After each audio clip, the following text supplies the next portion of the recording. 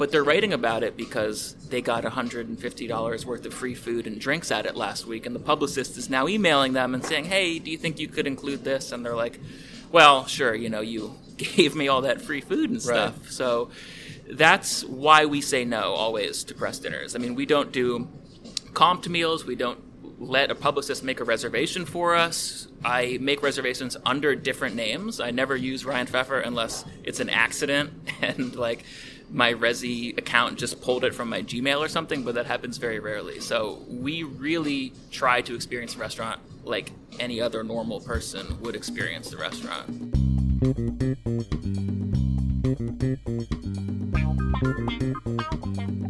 This is one of the few guests that we've had who has a useful bio on his website for us to read, and I'm gonna like manatees, I heard. This is as far as the research around here goes. Ryan Pfeffer. After earning a BS in editing, writing, and media from Florida State University, Ryan joined the Miami New Times staff in November 2013 as a web editor and eventually music editor, where he once had lunch with DJ Khaled. And made very little money. Yeah. The whole time or just that one time? The whole time. Got it. Since then, he's won first-place awards from the Florida Press Association, the Society of Professional Journalists, and the Florida Magazine Association, as well as third-place honors in the 2016 Green Eye Shade Awards. It's bronze, right? It's a bronze? You got a bronze? That's a You got a bronze. bronze. Attaboy. Nice. He is now the editor of Infatuation Miami and has written for places like New York Times, Washington Post, Billboard, Vice, AV Club, American Way, and Fort Lauderdale Magazine when he's not busy trying to earn the trust of stray cats. Right. I'm Nick Jimenez, and I'm joined by alleged chef, 8th grade basketball MVP, and chili cook-off champion chasing his second chili trophy, Michael Beltran. Only one of those things is actually true, and the fact that I was an MVP my 8th grade year and I was a point guard. That's absurd. Anyone who knows my story knows that I've been fat my whole life, and that when I was a kid I was a little fucking bowling ball. So, but this is all accurate. Yeah, but you get in there and box people out. Use your weight Not to as your a point advantage. guard, Ryan. You don't at a point guard. You got to be, Jason Kidd, That's true. Steve You're Nash. talking to someone who was so inept at basketball growing up. Oh, yeah? That I was too. Put it this way: our team didn't win any games, none. But that's why I was the best player on the team.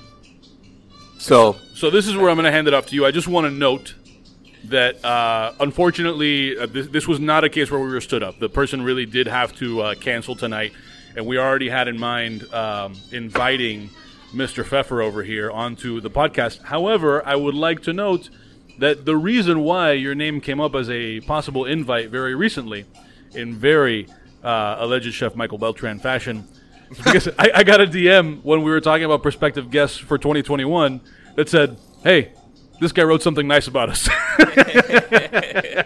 no, I'd like to. Anyone who listens to this crazy thing that's actually a podcast that apparently people actually listen to know how much I harp on the fact that restaurants in Miami need to actually be who you are and stop trying to be like somebody else. So, when that piece came out, was it yesterday or the day before? it was yesterday, actually. Yesterday, I've had a fucking dreadful week. I clapped. I was happy. It was just like, and I didn't even need to I read the article obviously, but when I just read the headline, I was like, for fuck's sake, finally, somebody fucking said it. Because I could say it, but I say a lot of things. Yeah. I say a whole fuck ton of things that nobody gives a fuck about. But you, sir, people read your things, and people care about the things that you say. So, thank you. The title of the article was, what exactly before I butcher it? Because I'll butcher it. It was, the last thing Miami needs is another, quote, Tulum-inspired, end quote, restaurant. Right. Yeah. I mean, yes, that's absolutely correct. It's like, and I think now, more than ever, we're going to see this stuff because in the portion of the world that we're in, a lot of money that's going into restaurants is from real estate people. Yep. Because they want to reactivate their spaces. They want to reactivate things. They don't give a fuck about their old tenant. They don't give a fuck that their old tenant went out of business. They don't give a fuck about their livelihood or whatever. They're gone. So they're getting all of that money that they have backlogged or whatever that they have for a rainy day, if they will, and they're going to say, you know, we need to invest it into something that people are going to flock to. And Tulum-inspired restaurants or bars or whatever sounds about right. Yeah. Well, I have some small good news for you, first of all. That article that we are just talking about that went live yesterday was probably the most well-received, popular, viral thing that I've written since I was at The Infatuation. So there are clearly... Thank you, but my larger point is there are clearly a lot of people in the city who agree with you and agree with me. And in a sense, I felt like... We're doing this whole big end-of-year package of The Infatuation that is live on our website right now. So go infatuation.com/Miami and check it out. It's called Thank You Restaurants. It was just sort of trying to be a look at, like, this insane fucking year for restaurants. And I was reflecting a little bit about, like, what I wanted to say about restaurants and what I wanted to say about what happened to them this year and how we can sort of move forward in a progressive way that would be good for the actual city. And like 2 weeks ago, I think I was just scrolling through Instagram and a random influencer story popped up, and it had the word Tulum in it. And at that point, it just sort of triggered me, and I was like, I had this moment where I realized, if I hear the fucking word Tulum one more time this year, I'm going to punch a goddamn hole through the wall. Amen. And I did Amen to that! I did a quick search in my inbox, just Tulum. 5 emails popped up of press releases that I got for Tulum-inspired restaurants. And so it made me think, okay, there's something here. I think there's an essay here. And I wrote it, and you write these things, you work hard on them. Sometimes they fall flat on their face. Sometimes everyone comments that you're an idiot. And then sometimes people really rally around the piece and agree with you. So that's what happened in this case. And it was great. It's validating to the way I felt. I think it was validating to the way a lot of people in this city, including you, feel. And if I could beam that article into the subconscious of every developer and landlord in Miami right now, I would, if I had the technology. I think it needs to go deeper than just the developer. People need to start believing in themselves and believing in who you are and what you want to impact the world with, more so than just trying to be X, Y, and Z. The reason why Tulum is so special is because it's Tulum, because it's not anywhere the fuck else. Mm-hmm. You can't do a Tulum thing outside of Tulum. Yeah, right? But also the thing about Tulum now is it was at one point very special, and it's still a beautiful place, and the people who live there and who are from there are wonderful, I'm sure. I've never been to Tulum, and that's the first sentence of this article. But Tulum has been widely reported to have been ravaged and completely taken over by this stream of tourists who don't give a fuck about the community, who come there and do drugs and drink and throw their trash everywhere and leave. And that, to me, sounds a little bit like what we see in Miami. Not quite on that scale. Well, yeah. We have a bar south of 5th. Let me tell you, it's on that scale. It's on that scale. I've been to Scapegoat, by the way. I like Scapegoat. Sometimes the people in Scapegoat are a little suspect. I'm the same way. The people in there sometimes. That's why now we have a nice outdoor patio that's open 7 days a week. Please come by. Scapegoat? Yeah. Oh, I'll be there. My girlfriend lives in South of 5th, so I walk by it like on a weekly basis. We just built that patio right on reopening, because we knew, like, you know, with the capacity thing, we could literally fit 4 people inside because it's fucking tiny. Yeah. So we asked the city for permission, which they granted for us, and I'm very gracious for that. And now, you know, we have a nice outdoor patio. You can hang out outside.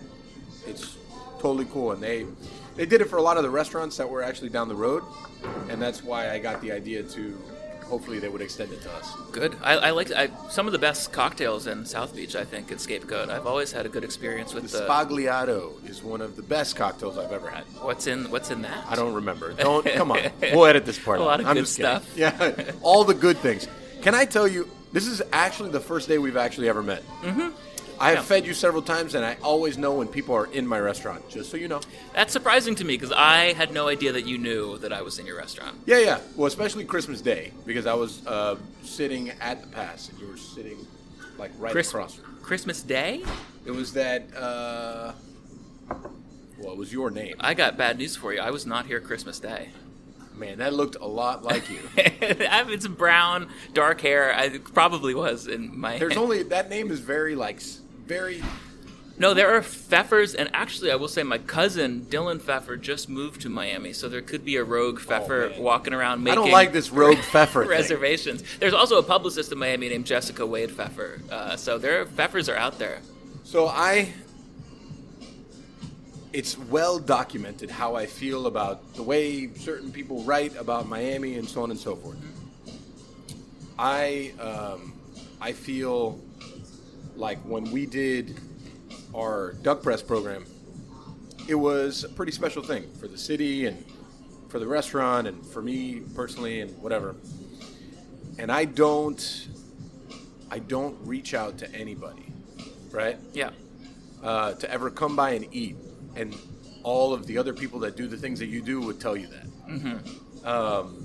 And I reached out to you, and you told me no. And my response to you was, man, I like you so much more now. Trust me, there was a very big part of me that wanted to say yes to that. But one big thing that we do at The Infatuation that I have not been presented with the opportunity to do at the previous places that I've worked is we pay for everything that we eat. We have a monthly budget that makes sure that we can eat out pretty much as we want. And the reason we do that is indicative of a lot of what's wrong with Miami media right now, and especially Miami food media, is that you have people going on press dinners, eating and drinking for free. And I don't want to sound like a hypocrite because I've been on those press dinners when I worked at previous publications where I did not make enough money and I was not provided with a monthly budget to go eat out. Mm-hmm. So it was a fun opportunity where you get to go to a restaurant. And looking back on it now, I am slightly ashamed of partaking in those things for a lot of reasons, one of which is it's unethical as a journalist. As a food journalist, specifically, it's unethical. So that's why we don't do it.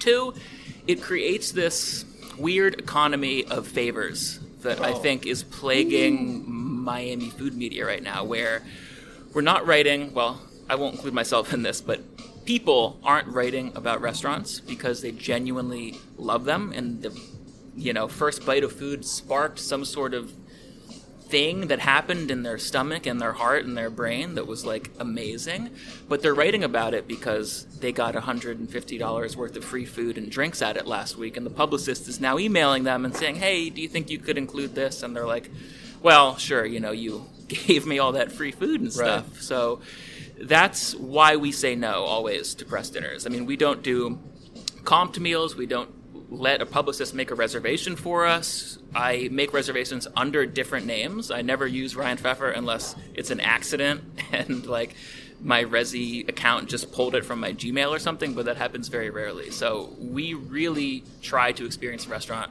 like any other normal person would experience the restaurant. Man, I have nothing on top of that is I couldn't agree with any of that more. And I know. So my publicist, Larry Carino, which we talk about several times. BCPR, I will say, great roster of clients. And when I was launching The Infatuation and we were getting all of our guides together and we were sourcing photos, I worked with BCPR, I think, more than I worked with any other PR company. Well, Larry, I feel like I have added so many gray hairs to Larry's head and life. I can see that. Because, Nave is a good example. And it's funny because maybe it ended up biting me in the ass because people need favors to help people out during a pandemic or whatever. But during the opening of Nave, I refused to invite any,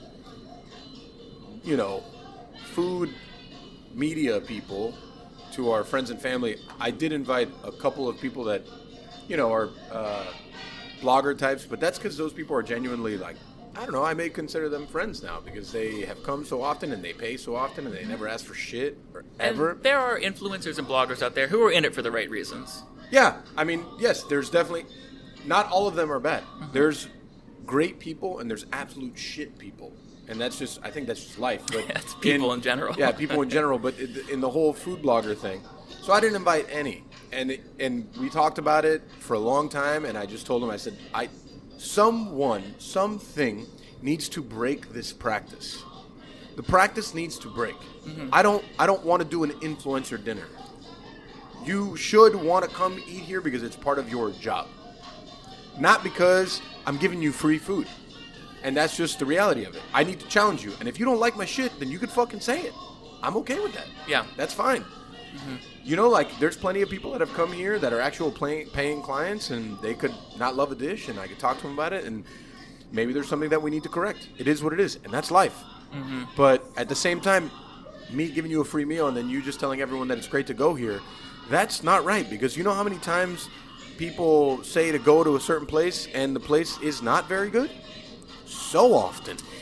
Yeah, and it's so complicated because I understand from a business perspective, like, it's a business decision. Like, I'm going to spend this much amount of money in free food to create a certain amount of media impressions, and hopefully that drives people to the restaurant.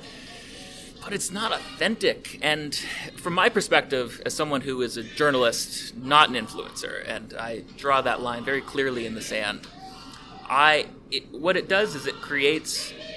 I draw that line clearly in the sand, but most people who are just on Instagram and doing whatever, they don't know the difference necessarily between an influencer and a journalist.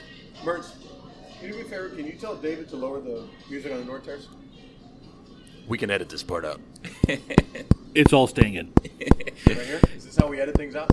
No, you have to rub my ball tickler over here. Ball stretchers now on. It's a fuzzy. He's actually our fluffer. He's not really the producer of this thing. And he's doing a great job. He is doing a great All job of the fluffing. above. This is my dummy for practicing in between, the real goes in your balls. But back to what I was saying, I like how casually he went right back into that after the I like it. after We're the talking ball stretchers fluffing. and fluffing, and he's like, listen, anyways, listen, authenticity. you're talking to a media professional. I've interviewed porn stars, DJ Khaled. Which porn stars? We'll get into that after, but go We'll on. get Let's into talk about porn stars. authenticity. What that does to the reader, because I think about the reader a lot, the person who is sitting at home wondering where they should take their girlfriend for their anniversary, who wants that special experience. They see the influencer getting behind this shitty restaurant that just gave them a bunch of free food. They go there, and then they have a terrible experience, and they say, this is all bullshit, man. Like, none of these people are being honest. None of these people are being authentic. And for better or worse, the general people in media right now, it's a big, weird stew of influencers and real journalists and newspaper reporters. It's the average reader and engager of media. They can't tell the difference between that. So it sows all this deep mistrust of media that has affected politics, food, every corner of the industry. And so it really is a bad thing for people and life in general, not just specifically restaurants. But, we're talking about restaurants. I also think it's a bad thing for restaurants, too. The line is so blurred. So blurred. It's so blurred, and it's like... when people ask me all the time, it's like, tell me about good food media in Miami in comparison to other cities. Because I've said this forever, I think that what hurts us more than anything is that people aren't talking about the real things, and a lot of people are talking about the blurry line things, like go to this new Tulum-inspired bar, right? Yeah. To use your verbiage. Instead of talking about going to this, I was gonna unpack this when we did our recommendations, but instead of going to Stanzione to try their new subs and cold cuts, because they're fucking amazing. I haven't had one yet, but I'm dying to try one. They are fucking I've actually been twice in the last week, and I don't go out, so it's like, they're delicious, like shit like that, like real food, real people, and that's when I get so animated, I guess is a good word. Yeah. Is that a good word, Nick? Passionate, animated. Your name's on the sandwich. Yeah, I mean, whatever it may be, I want the good people that care so much about their food and their restaurant and their patrons. I want them to win. Yeah. And I want other people like you to want them to win. Mm-hmm. And then it's like, then they're like, so who's writing good stuff? And I'm like, I don't fucking know. I mean, yeah, there's some for sure, but it's just it's tough. And they're like, oh, well, I saw this on this person's Instagram. And I'm like, stop that. Stop Yeah. it. Stop. Don't tell me that. Yeah, I mean, there's good people I'll give a shout out to Carlos Frios, who's an excellent reporter, Zach Fagenson, who freelances for the New Times, who I know too. There's good journalists in here, but, I know these people because I work in media. The average person who just casually Googles every now and then where to eat, they can't decipher these nuances, and they shouldn't have to either.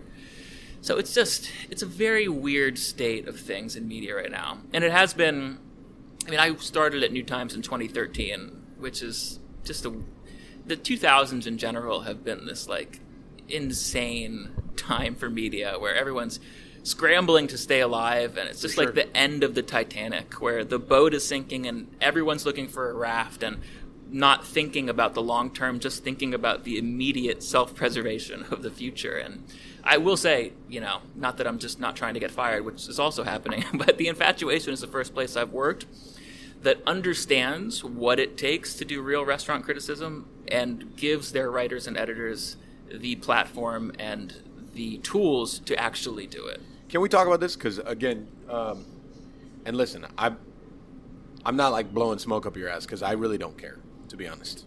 If you never wrote about me again, I'd be like, that's cool. When Infatuation came on the scene here in Miami, I am, just like I am with everything, super hesitant. Yeah. What is this blue little horn thing? What the fuck is this? Right? Mm-hmm. So then, obviously, Larry reached out to me, and I'm like, Larry, what the fuck is this? Do I need to care about this? Is this real? Listen, Larry's not here.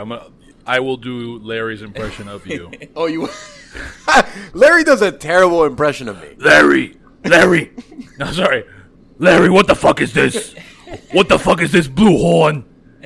For some reason in Larry's mind, Michael Beltran is a chain-smoking Brooklynite. Yeah, that's a very low. That's like that's an 80-year-old octogenarian. Right, I'm sitting in a car dealership and I'm smoking a ton of cigarettes. I don't know what the fuck. Who is that guy? Larry, what the fuck is this blue horn? Yeah, and I'm actually a sports bookie too. I don't understand it.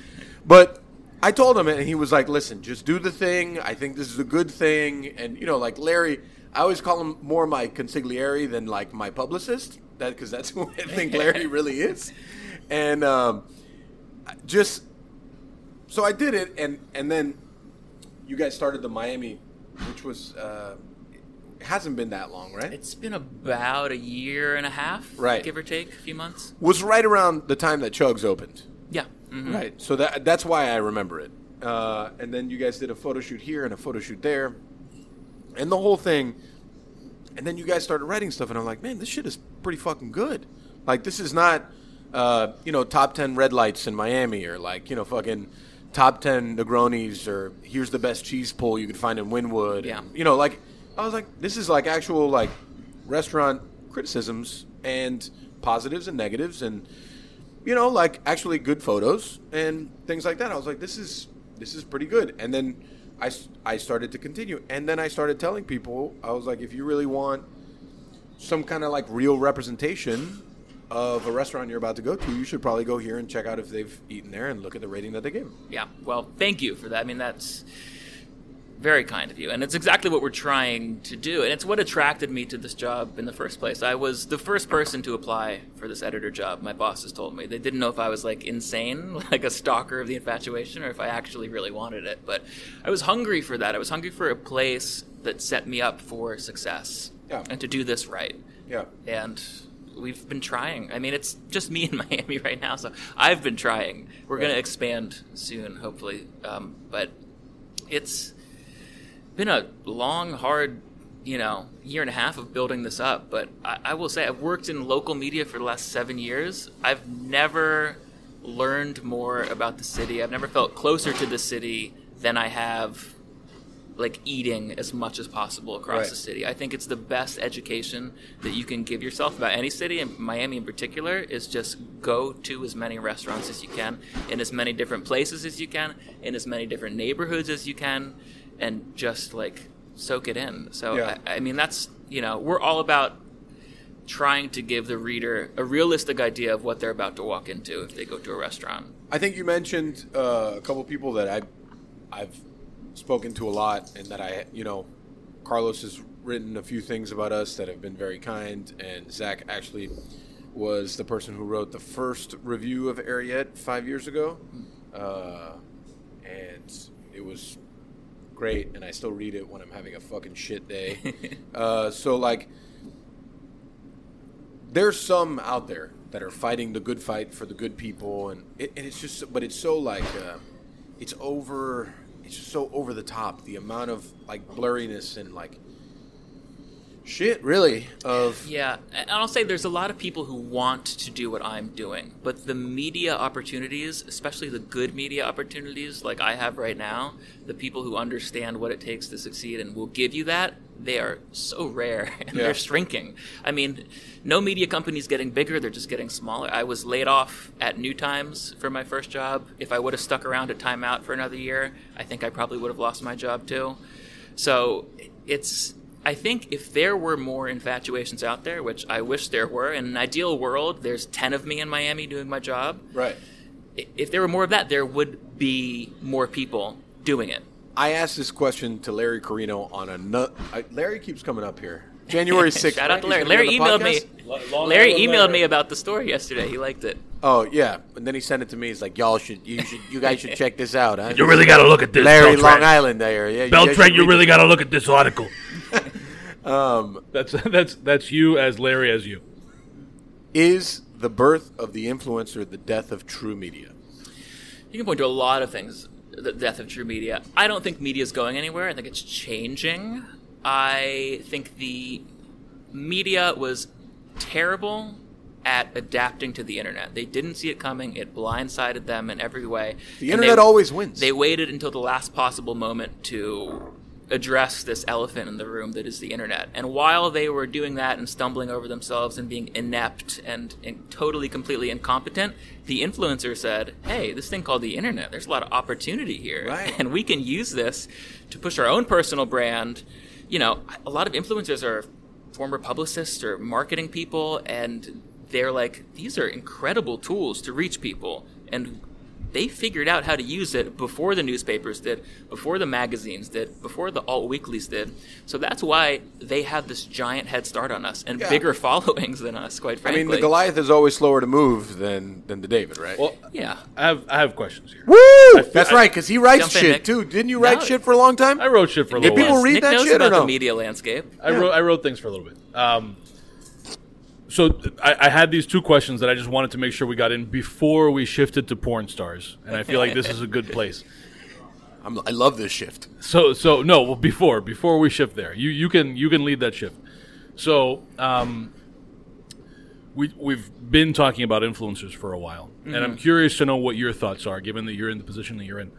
How much of the problem, broadly speaking, of the influencer would be solved with some transparency? And by that I mean, Mike and I see the influencer thing a little differently. Me and Nick see so many things differently. Not that you many could things. fucking fill up a vault with that shit. It's not that many things. My issue is that the influencer, wittingly or not, ends up basically playing the role of a shyster. Mm-hmm. And by that I mean that so often there is that transactional aspect of it, that the consumer of the media, right, on social media, whatever it might be, is at least not hyper conscious of the way that there would be if you had something like an advertorial in a magazine or a website. Yeah. And so I wonder, in your view, and maybe we're speculating a little bit here, how much of that would be solved if, by some mechanism, whatever it might be, right? Maybe it's just being called out a significant number of times and changing your practices or whatever it might be. How much of that might be addressed if there were just more explicit acknowledgement of this was a transaction, this was the result of some kind of a transaction of food or money for exposure. And at that point, these influencers become, because the term influencer sort of blurs the line between the journalism and really what they are, which is a one-man or one-woman marketing agency. Yeah. Here's the difference between what journalists do and what influencers do. If I suggest a restaurant and the readers, plural, go to it and hate it, I lose my job. The influencers suggest a restaurant and they're getting paid to put it on their page. they couldn't give a shit about your experience there. They already got paid. I had no idea how to do this job. I had no idea. I never went to journalism grad school or anything. I got into the New Times. I got around people who kind of knew what they were doing. And I slowly started to learn these rules about journalism. Like, hey, no one can pay you to write an article about themselves. Right. You can't, like, accept free gifts and then write a story about these people. And I slowly learned these lessons. And my job was dependent on learning these lessons, because if I broke them, I could get fired. Which is the difference here, right? The only marketable skill I came out of college with was knowing all the shit I wasn't allowed to do. Yeah. I think the influencer is loyal to themselves and their own brand. The journalist is loyal to the reader. You have to be an advocate for the reader, and you have to have their best interests in mind. Whereas influencers, some of them certainly have the best interest of the consumer in mind. Some of them are just trying to get paid, which I respect. It's hard to make money on the internet as someone who's tried to do it for the last 7 years. And if that's your hustle, go for it. But to your point, Nick, your immediate question, I think a lot of it could be solved by saying, this is a sponsored post. Right. Here it comes.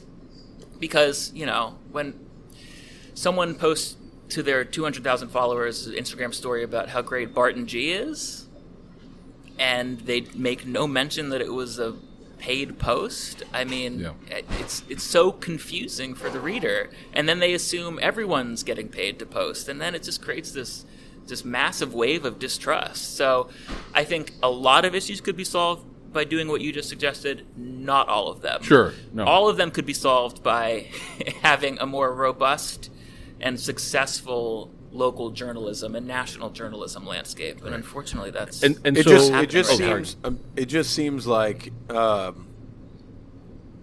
people are reading less and just looking more. Does that make sense? Yeah, it's a headline reading. Well, not even just headlines, like photos. Right? Oh, yeah. Photos and 15-second videos. A lot of, some people think the infatuation is like influencers. Thank you, sir. Some people think the infatuation are influencers because we use a lot of the tools that influencers use to reach their audience, because they're effective tools, like Instagram stories. You just adapt it. Yeah, we adapt and move. But to your point, yeah, most people aren't reading 500-word reviews of restaurants. Right. They're looking at an Instagram story and looking at the food, which is valuable, too, to an extent. But if the person posting that stuff is not being honest with you, then it's just it's useless, and it does more damage than good. Well, and you never know if they're really being honest. Yeah. But it's also, and it's more too, because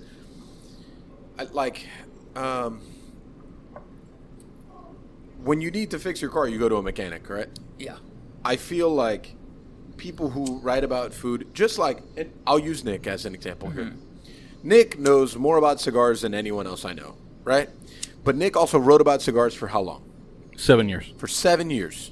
For 7 years. Yeah. If I have questions about cigars, what am I smoking? Why does this taste like this? I go to Nick, right? It's the same thing. I feel like somebody who was a publicist in some random company decides that they're going to become an influencer, and they've never actually learned anything about good food. How could I look at them as an authority about good food? Like, you're not sending a dog trainer to the moon. Mm-hmm. I don't know. I've been doing this for 7 years, and I just started to feel like I know what I'm doing, kind of, and I still have so far to go. Yeah. And I'm sure you feel the same way about cooking. First 10 years of your career, you're kind of an idiot, just wandering around. Forget about just the first 10 years. Every day. I mean, every day I learn something new about food that I didn't know yesterday. And that's why I surround myself with incredible people that I feel like know more than me. Yeah. Like, if you're building a company that you're supposed to be the smartest guy in the room, then you're building a shit company. Mm-hmm. Because you're not going to be the smartest guy in the room. There's going to be people that are, in my instance, good at baking bread. There's going to be people that are going to be good at charcuterie. There's going to be good people that are good or proficient at making cocktails. Like, I can't do all of that, and that's just the reality of it. So, I look at subjects brings up so many things. No, but it's good to have a dialogue about this. Well, but people don't like the dialogue too, because people don't like to be called out. I think more people. I cannot overstate how the response from the article I wrote yesterday, the reason why I'm here and why we're talking, was so astronomically bigger than anything I've published this year. I really think that scams only last so long. people catch on to them. And I think the public is smarter than a lot of people give them credit for. And I think we're reaching this age where, especially in Miami, people are like, okay, like, this is kind of bullshit. So, when it comes to food, there's certain concepts that are that cash grab.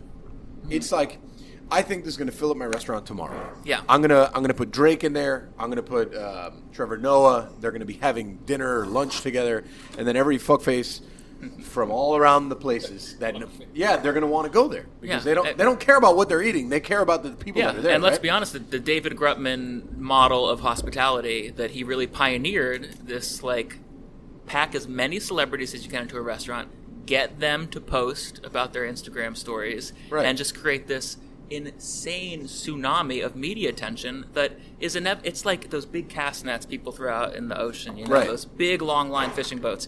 We're going to put our nets through the water, and we're going to catch some things we want. We're also going to catch some dolphins and whales and do a lot of harm in the process. But we're going to do that, and that's the philosophy of a lot of restaurants in Miami right now. So here, like Ariette, as she's grown up and she turns 5 in January, like there's been a lot of evolution, and in that process of evolution, the menu has evolved. It's become more progressive, and it's become more classic, and it's become more technique driven. It's become a lot of things, and people always say, like, well, people aren't going to eat that. Well, how the fuck do you know? Yeah. If you don't try to feed them that, then you don't know. Mm-hmm. And every time, I wouldn't say every time, I say like maybe 60, 70% of the time, which I feel pretty good about. We put things on the menu and people are like, no one's going to buy it. And it's one of our top selling dishes. It's something that, and not only that, it's something that people would have wanted to try that they didn't have before and they wanted to do. And it's like, and not just that, it's like properly educating your staff and taking the time to train your staff to understand what you're doing and how much time it takes and why you're doing it. How is this connected to you, and how is it connected to the restaurant? How is it connected to the city? Why did you choose to do this? And then when you say that to a table and you make them understand that, then they're like, wow, this is totally different. Yeah, the messaging is so important. Right. Like, we have arroz imperial on our menu, and it is not arroz imperial from, like, Palacio de los Jugos, right? But it is my interpretation of that. Mine and my staff's interpretation of it. It changes all the time. It's not a true representation of that. I mean, that dish is fucking super ratchet. You know, like, we wouldn't do that. But we wanted to elevate it. You know why? Because it's so connected to the city, and we wanted to continue to do that. So, in my mind, I keep on seeing, like, all the tuna tartars and the things and the stuff and the, like all, and it's just infuriating to me because, just like your article stated, people are scared to be who they are because they think they need to be something else in order to make money. Yeah. And I don't know. And I'll say this, maybe I'll have to edit this out, but in the 5 years that we've been open, I have never made $1 of profit off this restaurant. Not one time. And I did that because of the constant evolution of it. Better staff, better people, better product, better things. And I wanted to tell a story about the city, and I wasn't scared to do that. Yeah, you evolve, and we have other things, and other things happen, and I've been super blessed, but you got to be willing to take that risk. You know what I'm saying? Yeah, and I know it's frustrating. I know it seems like a dogfight every time you come into work and try and make that happen, but I really do think there are more people than you realize in the city who appreciate that and who are hungry for that and maybe don't quite know yet, and that's our job as the media, to let them know what's happening here. One of the things that happened when I was at The Infatuation is before the pandemic, we kind of pulled back from this when the pandemic started because it didn't seem appropriate or right to do. But we did a lot of negative reviews of very popular restaurants. And I remember. More than people, I read them all. More than people telling me to go fuck myself were people in the DMs like, hey, thank you for saying this. Like, I thought I was crazy. Like, I went here and, like, I hated it. Like, people have been so appreciative of the honesty. I really think there is a big public need and will for just honesty because people feel like it's, it's George Orwell, man. It's just this, like, massive misinformation campaign. Every time you swipe on your phone, I think people are really hungry for that. And I think the people that care about that will eventually find you and seek you out. But I know that, can be frustrating to your business because there's more people, it seems sometimes, going to the bad places. That I actually, for me personally, I feel super fortunate because people come here. Yeah. And it's, I know a lot of other people that I think that their restaurants are great and their food is great and that not as many people go there, especially now in this year. Yeah. So like for us, I feel blessed, like that the gamble and the roll of the dice has worked. Yeah. Like there's people that come here and there's people that come here every week, twice a week, once a month, whatever it may be. And it's because what they always tell me is like, man, the menu always changes. There's always like new, there's like a local thing and there's this and there's a farm. And I learned about this farm that was in West Palm Beach, Swank Farms, that I had never heard of before, and blah, blah, and this and that. They do a farm share, and it's like, it's all interconnected, and that's what people don't understand is that as a community, the more you promote community and other people around here, the better the community will be. And it's hard to convey that in a soundbite or a tweet or an Instagram post. I'll say that I had not been to Ariete before I started this job. People kept telling me about it, and everyone who told me about it, I was kind of like, wait, what is this place? Like, everyone told me something a little different. It's this, it's that. I'm like, wait, fine dining? Or, but they have Fritas and, a cheeseburger. But, wait, I just couldn't get a straight story. So I came here, kind of suspicious. I was like, what the fuck is this place? I like that. I like it. And I looked at the menu, and I was like, this dude is, swinging for the fences here. What's going on? And then the food hit the table, and the service was excellent. I mean, from the second you walk into Ariete, I've never encountered hospitality like it. The first time I left dinner at Ariete, there was a wave of people who said goodnight to me. I lost count of how many people said goodnight to me. Open the door, say goodnight. Thank you for coming. I'll see you again. The big difference was they meant it when they said goodnight. Yeah. It was coming from an authentic, genuine place. And this was the hardest. This review that I wrote for Ariete was. It went through the most edits with my editor because I had trouble articulating what I liked about this restaurant to my editor. He was he also had the same reaction that I had that was wait, what is this place? Because at first I wrote this review that was this is the, Miami, maturing into itself. This is the city, the new generation, and I was writing all these big heady ideas about how this is Miami. People ask what Miami is. This is it. And he was yeah, but I don't understand what it's like to eat here. Right. So we eventually pared it down to language that was sort of easier to understand. But it's a difficult sell, and that's the uphill battle that you and people like you, and there's a lot of them in the city, are fighting. That it's not neat, it's not sexy to pursue a passion project and to put your soul into it and to have a creative drive and to constantly be changing and evolving so it doesn't stay consistent too. Well, I have the same struggle. And it's when people ask me so what is the food? And I'm like, I don't know, it's my food. Yeah. It's the best way I articulate it to people. It's you're hanging out at my house, we're listening to my music, I'm talking to you about my food, and then you're eating my food. Yeah. And this is the first time in my career that I'm fortunate enough that I have so many people that believe in the ideal. They believe in the thing. For a long time, I told the story, I think to this guy, this is my chef's cuisine meeting. There was a time when I was working Sauté for a straight year that everyone on the line was an ex-con. I know, with it was so hard to find staff that believed in the thing and believed in the working hard and the whole stuff. Yeah. And it's because also I don't come to the table with I don't have a name like Michael Schwartz or Norman Van Aken or even a lot of the other guys in the city. But I'm gonna make you work very hard, and for so long, and even now we're 5 years deep. It's so tell me about the food. It's Cuban food. I'm like, no, it's not Cuban food. So what is it? I'm like, well, it's a representation of Miami's food. It's what does that mean? I'm like, I don't know. You got to come eat.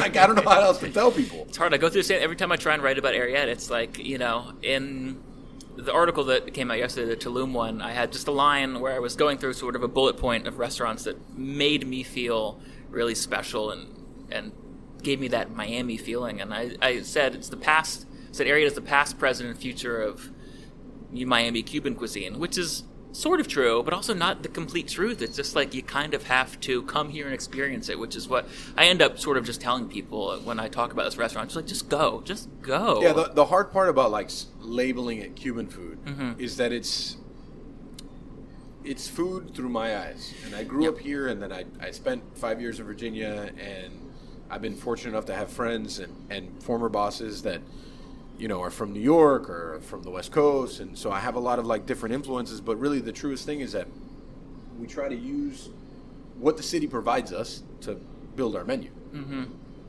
I think the summertime is always the best representation of that, because it's the time that people say it's the hardest to cook locally, because everything is tropical fruit driven. And I think actually that's the best opportunity to show who we are and who you are, because you have jackfruit. It's like, oh, what do you do with jackfruit? I don't know. You do something with jackfruit. I don't know. Like, you got to figure it out. I can't tell you. I think this year was like one of the best summer menus that we had. The mamey gazpacho, the jackfruit carpaccio, like things like that. The malanga soup, like those things. We had starfruit gazpacho for a while also. Like those things, to me, it's not about the restaurant alone. It's about the city. You know, like Miami and where it's going. Don't be mad because people on the West Coast have incredible produce. The reason why I love Jeremy Fox so much is because he really like doubles down on the locality of where he's at. And I was fortunate enough to like have a conversation with him and thank him so much, because his book and the way that he cooks influenced me so much. Because I was like, I fell into that trap for a long time. Like, oh man, you know, like summer we're fucked. Mm-hmm. And then I started reading his book, and then I started communicating with him, and I was like, man, I've had this wrong the whole time. The whole time. This is actually an opportunity to showcase more of who we are as a city. Yeah. You just got to figure it out. Which is so important. And, you know, it's a lot of people don't realize how much we grow. While I was writing this piece, I was reading this story, or this book, thank you so much, by Mandy Baca that I quote in the piece. The Sizzling History. The Sizzling History of Miami Cuisine. And she's a local, born and bred Miamian food historian, and she writes about from the Tequesta Indians, you know, up to pretty much present day. And there's so many interesting things that we used to eat and grow in South Florida, and I encourage everyone to take a drive out to Homestead and look at all those farms. We have food, we have produce, and so few restaurants are thinking of really interesting ways to use that. And that's why you see all these bullshit ass like menu items on these restaurants, like, you know, the branzino and the tuna tartare. It's like, that's great, but like, branzino, you're aware. It's so triggering for me, branzino. I know, I'm sorry to say that word, but it's just like, you know, we live next to an ocean, right? And there's like a lot of delicious things and local fishermen who catch amazing things, and it's always strikes me. It's just like, I don't know. One of my former roommates was a farmer, Chris French, down in French Farms in French Homestead. Farms. Well, I buy their stuff through Margie. Yeah, Chris is great, and his partner Tiffany at Little River Co-op is fantastic too. And I lived with him for a year, and I watched him get up at 4 a.m., drive down to Homestead. We lived in Buena Vista at the time,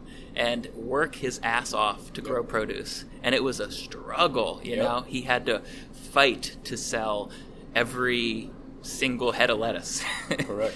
And it's amazing to me that more restaurants aren't doing it. Is it too expensive? Is it just not sexy?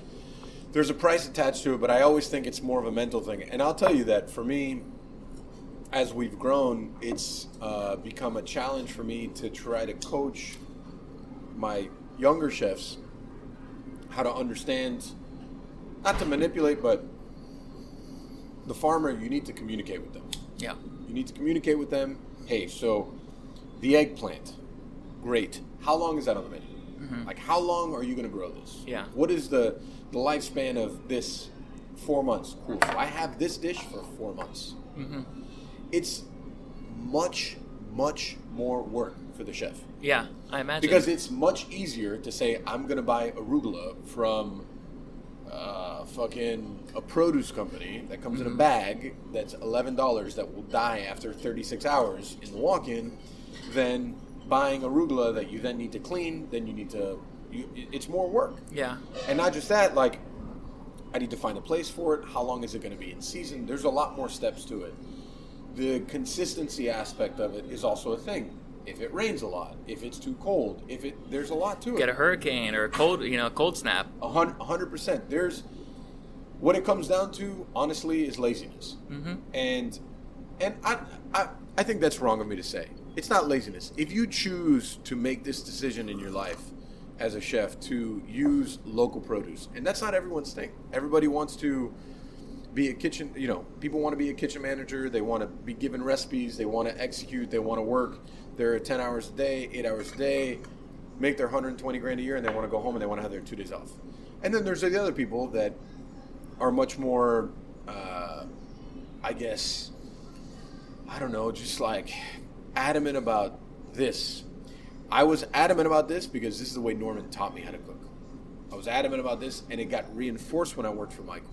Mm-hmm. So it was never an option for me. It was never like I had no other way of thinking. So, I think for some people, they don't want to deal with the stress of it. They don't want to they know that they can get a box of arugula or a box of gem lettuce or a case of beets that are $20 from a produce company that they're getting their beets from another part of the world. Yeah. And it's always going to be the same beet. It's gigantic. It doesn't taste like anything. And that's what they get. Mm-hmm. But people still buy it. Yeah. The right thing to do is almost always the hardest thing to do. For sure. And it's interesting you say that you learn these things from Norman and Michael, who I have a lot of respect for. And I think there's a wave that they created. One of my favorite new restaurants in Miami is Rosie's. I don't know if you've had a chance to go. Aquino, Michael Swartz alumni. Yeah. And, I'm sure there's a lot of the Michael Swartz family tree and the Norman Van Aken family tree is they're spread out through Miami now, and there's a lot of them who are trying to do what you're doing and do the right things. And I think the reverse. I know it's hard to see this far into the future, especially now, but I think you're going to have that too. The Ariete, ripple effect of the chefs that you've preached this to, and you've, just told them the importance of doing this, and they buy into that. Right. They're here too. What worries me is, are they going to have the opportunity to open up their own restaurant? And this goes back to the last podcast that you just listened to, which was the Zach one. Yeah. And we talked a lot about the business side, mm-hmm. understanding the business side, how to be better prepared for the business side of negotiating, of working with landlords, of understanding how to raise capital. It's like there's a lot of that because, again, I've been very blessed. So I walked into this situation 5 years ago and I kind of fumbled around into being very lucky, mm-hmm.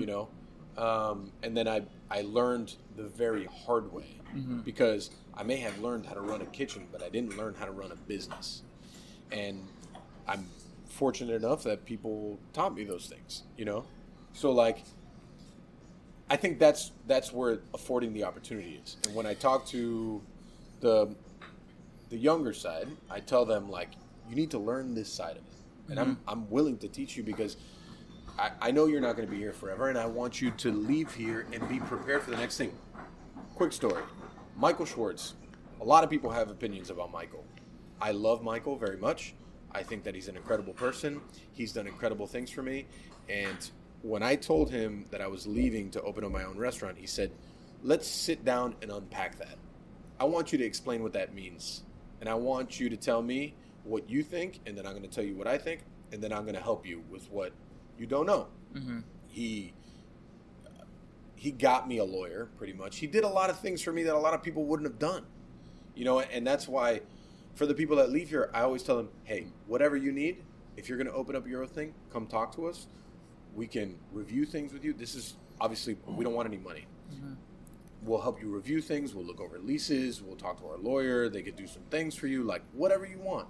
Because going back to your point, other people, the ripple effect, a lot of Norman and Michael people, chefs, front of the house people around the city. The reason why New York and Chicago and the West Coast is what they are is because they've been around for so much longer. Such a young city. We're so young. So the Normans, the Michaels, the Michelles, those people, they bred some more, and then now our job is to breed some more. and then their job is to breed some more. And that's how you create a food culture that it can be around for 100 years. Yeah. And that's why we don't need any more Tulum-inspired restaurants. You know what I'm saying? I do know what you're saying, and what worries me is like, one thing that was remarkable this year, and I wrote a guide about it, is like all these a lot of people lost their jobs this year, or temporarily lost their jobs, and we saw a lot of like hospitality people go to their apartments and literally like start these takeout operations like from their own homes. Like I think of Ben Mi, like I ordered their banh mi one time. Best banh mi I've ever had. Yeah. Lil Lau started as that too. Ori Bake Shop is like Helen Kim is running a fantastic bakery out of her kitchen, and Zitsum as well. Zitsum, shout out Zitsum, and they're opening up a restaurant That's soon. right. He was just here yesterday. Just such an incredible human. If all those people could get the opportunity that Zitsum is getting, I think we're gonna be one of the most exciting, dynamic young cities in the world. I think it's up to. And you have more insight into this than I do. I don't know the business side of this, but I just really want to plead with like these landlords and developers to like look into their soul and take a chance on these people and give them the benefit of the doubt and give them a good deal. And like Metro One and Thor Equities, whatever the hell they are, like these people buying entire neighborhoods in Miami, like look into like, do you need a third boat? Or do you want to actually create something that's cool and that's Miami and that's sustainable and that's delicious and fascinating? Like, and that's the struggle that Miami's been fighting for a long time, and not just recently. I think, and I agree with you, but I will add to that. Mm-hmm. The person, it takes a certain amount of being uncomfortable to go and open your own operation. Absolutely. It takes so much risk. You need to be okay with, one, failure, two, not making as much money as when you go to work for a hotel or another established company or whatever it may be, because, like, you need to sacrifice. Yeah. And I think the longevity is in the sacrifice. And I always go to, like, the short con and the long con, right? Like, these people that are opening Tulum-inspired restaurants, and we'll just keep on using that term. Yeah, it's a good catch-all for kind of restaurant we're talking about. It encompasses why we're here, I think. Yeah. Those people, and I go back to Schwartz because he told me this and it stuck with me forever. He was like, when you open up a restaurant, you have two options. You could be a flash in the pan, or you could be a hard sear. It's totally up to you. And he's like, those flash in the pans are there, they're hot for 6 months, and then they fucking disappear and they close in 18 months. And that's part of why the culture and the failure rate of restaurants is so high. Or you can build something that's more about ingraining yourself into a community and for the guest, and always being there for the guest, and understanding that the guest is the most important. They may not always be right, but the most important, because you want to get them back. And that's the thing. Like, those are the things. You need to understand that the long con is the thing. It's not about a short lease. It's about a fucking long lease. Mm-hmm. And it's about a long lease that is good, Yeah. But it's also, I imagine, about your own personal constitution and, like, how much bullshit you can take and of business decisions and all this other stuff, too. It's just, and I consider myself, again, blessed, because I have an incredible partner. His name is Andrew. He's fucking super talented at what he does. Mm-hmm.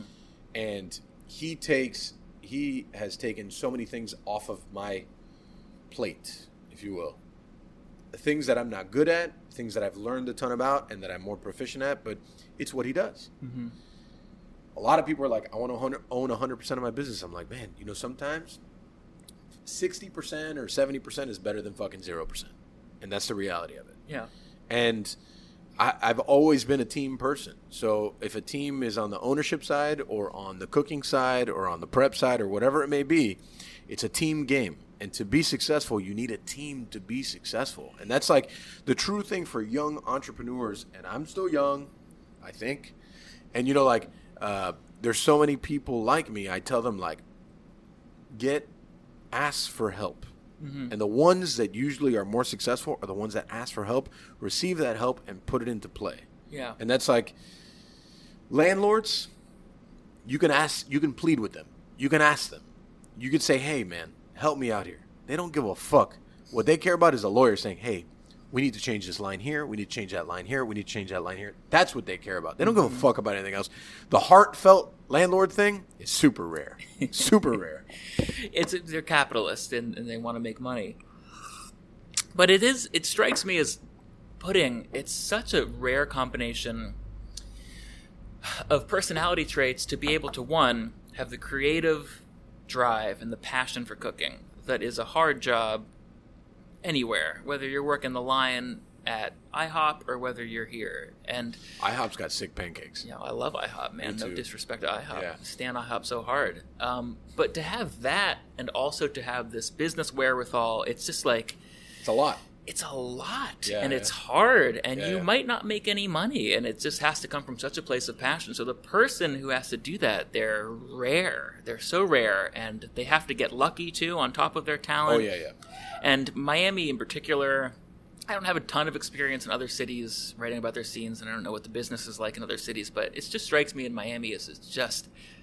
it's like Donkey Kong, just getting barrels thrown at you constantly, and I like that reference. I would Donkey just Kong? It's love for it to be easier Yeah, for yeah. good restaurants to succeed. Well, we've gone on a tangent. Isn't that right, Nick? We've gone on a tangent? Is that something we don't do around here? That's I'm just- Camp on Podcast mission statement. Yeah, PCP. This is a no tangent zone. No, it's a tangent. It's a tangent zone. We're 3 Pandagronis in. I'm 3 Pandagronis. I'm just shocked we haven't gotten to the porn yet. to the what? The porn. Oh, the We porn. can pivot anytime you No, guys want no, to. we're about to pivot. We need to talk about you and your story and you went to Florida State, which I won't judge you on. FSU. It's It's okay. I know we're in Kane country. Yeah, I grew up it's- in Fort Lauderdale, which you can also judge me for. No, I mean honestly, I'm more okay with Fort Lauderdale than FSU, but it's fine as long as you're not a Gator. We're totally good. Yeah, we can all agree we hate UF. We can all agree that the Gators are not the The way. worst people. One time I was at an FSU game at Doak, and I was very drunk, and there was You were at a game and you were drunk. there were This is these shocking. there were these two older in their 50s UF fans, and something bad happened in the game, and I shouted out, "Jesus Christ!" And the old UF fan turns around to me and he says, "Hey, buddy, say what you want about the Gators, but you leave the Lord's name out of this." I think that's such a perfect encapsulation. When at FSU, here's a true FSU anecdote. When we were playing UF, talk as much shit as you want, but when UM was coming to town, you mind your P's and Q's That's because right. they will beat the ever loving shit out of you.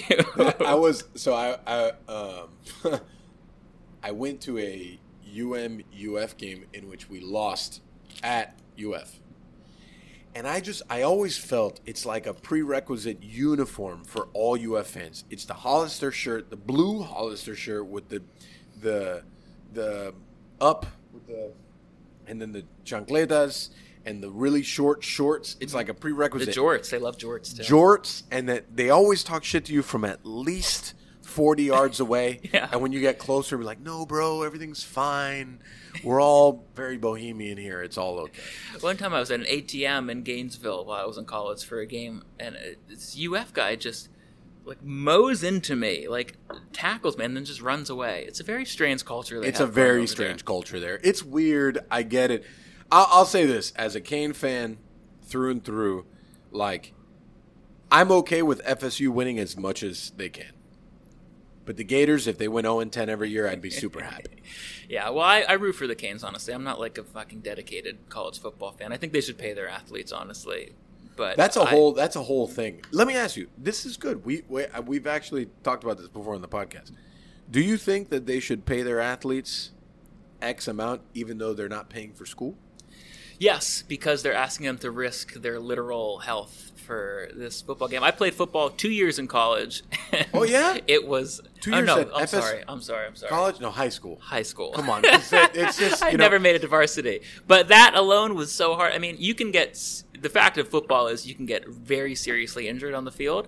And, you know, death happens on the football field. It's very rare. But what's more happening in the research that comes out of football, we see that it can take years off your life and you can have nagging injuries that plague you your entire life. So we really are asking these young athletes who are practicing and playing as much as professional athletes during the season to really risk their bodies. And I lived it, and I feel it, and I think about it often.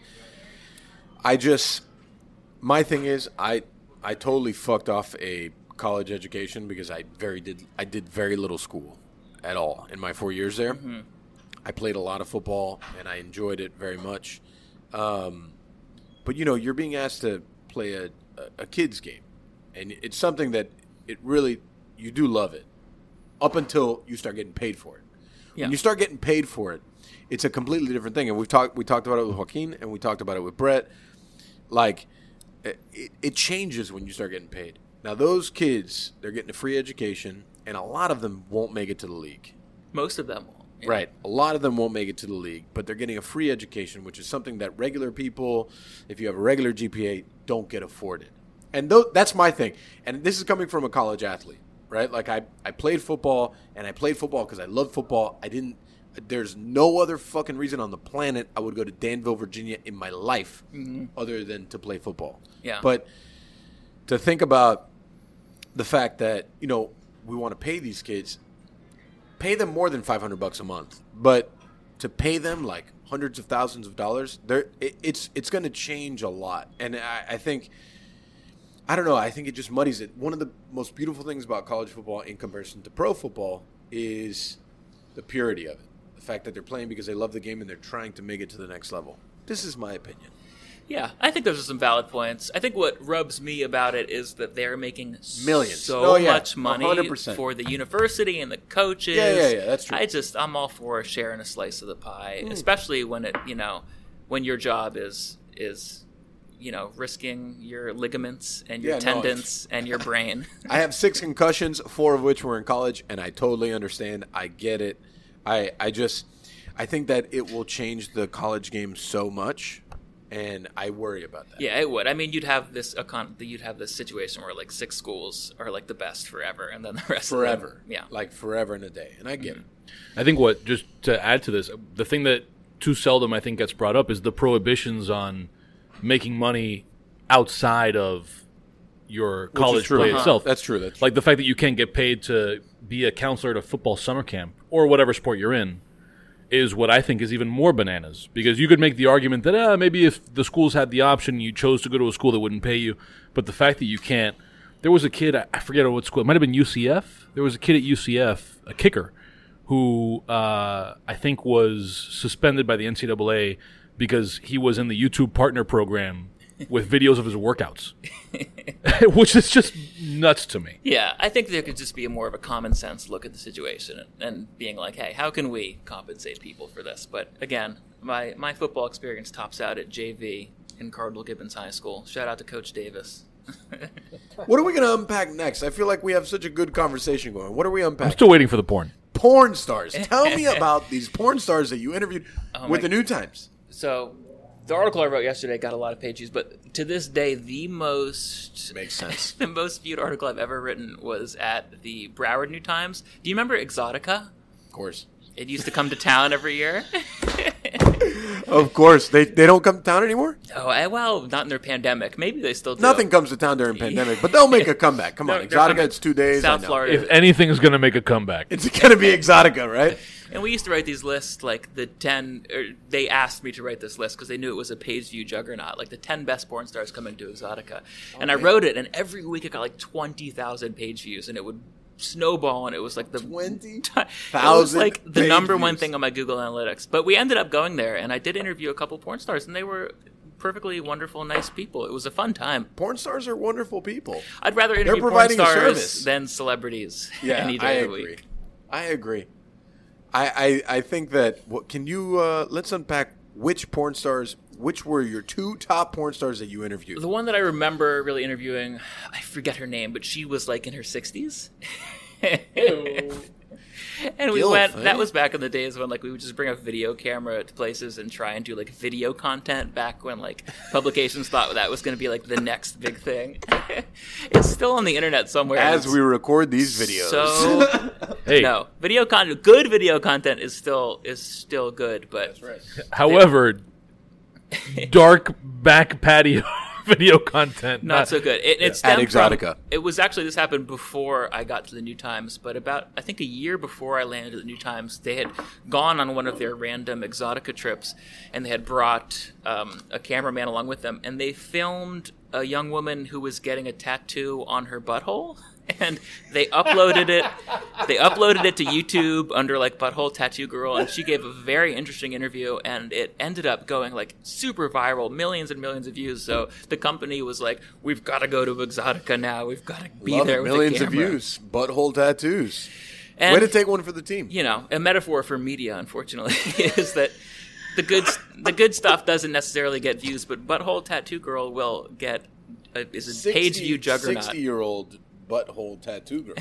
I loved interviewing, porn stars. Sex work is real work, and porn is a legitimate industry, and they were very nice people who were happy to talk to me. Man, this is good. I love this. So, Nick, what do you think's next? You're supposed to produce the show. That's as far. No, okay. Production is you're the interviewer. That's as far as you could take butthole tattoos. That's all the mileage we got out of that. I wasn't personally there for the Butthole Tattoo Girl incident. That was I just you. heard about it a lot. Yeah. It was millions of views. It was a very new time story. I got to tell you, I've gotten such a slew of DMs of people who disagree and hate me for the things that I say. Really? Oh man, such a slew of them. Interesting. I'll show you the DMs that I get, which I think are people who agree with you, and I think there are a lot more people who agree with you when you say these things than It's totally fine. I'm okay with people agreeing with me and hating me. It's totally cool. Yeah. I just when we started doing this podcast, 60 episodes ago, I mean, this is a form of media. I would never pretend to do what you do or what Nick has done in the past. I just talk a lot of shit for like an hour and a half. That's pretty much You're a good interviewer. That's a strong statement. You've gotten better. Well, you know what? This is nice. Thanks, guys. That's I've been very interviewing people for 7 years, and you're good. I've hardly said anything. I used to have to fucking interject all the time. That's not true. I like. Let's go back to past episodes. See how much Nick content there is Okay. Listen, it also all depends. One of those Ask Mike questions thing was, what would I do if I didn't do this? To give some context, later this month we're going to do our last episode of the year will be Nick the producer. We're collecting questions, and we'll do a whole episode of just it'll be a little bit of like an AMA style. I'm going to submit a couple. Yeah, there you go. Oh yeah, submit them all. Yeah, that's where the thing. Well, about one of the things was dick sandwich. What would I do? The dick sandwich. Yeah. What would I do other than cook? And the only thing I wanted to go to college for was to do radio. And I actually did. I tried to do radio in college, right? But I was always so hungover, right? Because I would have to call like a game, like a baseball game, or like a basketball game, and I knew nothing about college basketball because I actually hate college basketball. I like NBA like pro basketball, and I was like, here in the second quarter, I'm like, this is the second half. There's only two halves. I'm like, fuck yeah. Here in the second half, like. I was just totally fucking it up because I was always super hungover. So I tried doing radio in college, and it was just a huge failure because it wasn't like for anything other than to make $25 to call a game. Yeah. And it was just like radio was the only other thing I would have wanted to do, but more like our buddy there, Dan Lebitard, like that kind of radio. Like that's my kind of radio. Yeah, just did a big old deal with Spotify, didn't he? Did he? Is that where he's going other than... I might be talking shit. I feel like I saw something on Twitter about him doing something. Well, he's leaving ESPN after 21 years with ESPN. And me personally, I actually haven't listened to Dan in a long time because I live 4 blocks from the restaurant, so I literally, it takes me a minute and a half to get here, so I don't listen to talk radio anymore. You don't have time for podcasts. Yeah, I don't listen to this either. But thanks for listening if you do listen. But it's just the whole, like... Him leaving ESPN is a huge deal. I remember when he first started with ESPN, and it changed from like the local thing and to the ESPN, and how it would change the whole dynamic of it. So him leaving was a big deal, and I get that. So that's where I leave that. Okay. I think your career in radio is not yet done, my friend. I think you're launching on a successful. If we don't get some ads here soon, join Patreon. Patreon. Hey, there are mugs. I'll buy an ad on PanCon Podcast. I'll try and convince the No, infatuation get on. team. Tell them to go for $1 a month on Patreon. Can I ask you a question? I heard a rumor about Infatuation. Yes, sir. And I Go just ahead. want to know if it's true or not. Did Infatuation buy Zagat? Oh, yeah, that's not a rumor. That's like a confirmed fact. We bought Zagat. By the way, I learned this when I joined the Infatuation. It's pronounced Zagat. Yeah, it's Zagat. But we bought that about 3-ish years ago from... cocktail?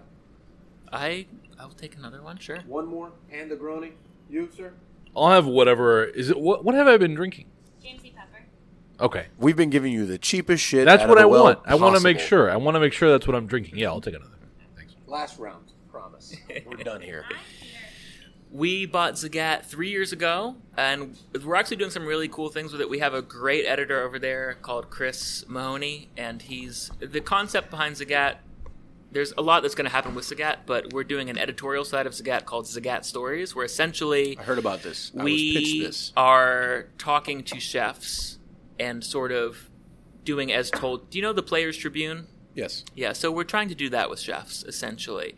Giving them a platform to sort of just speak. We do what's called as told by interviews, where we'll do a big interview with the person, and then we kind of take their exact words. We do some editing, edit out like the ums and ands, and try and make it more of a cohesive piece, and we just put their exact words on the page. And up top it says, by Mike Beltran, as told to Ryan Pfeffer.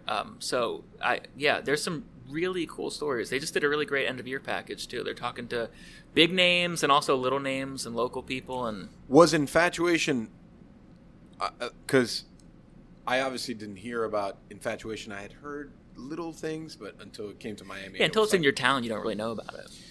Was it bigger than Zagat? Because I always knew Zagat as previously. Yeah. As okay, you buy a bunch of Zagat books and then you'll be in Zagat.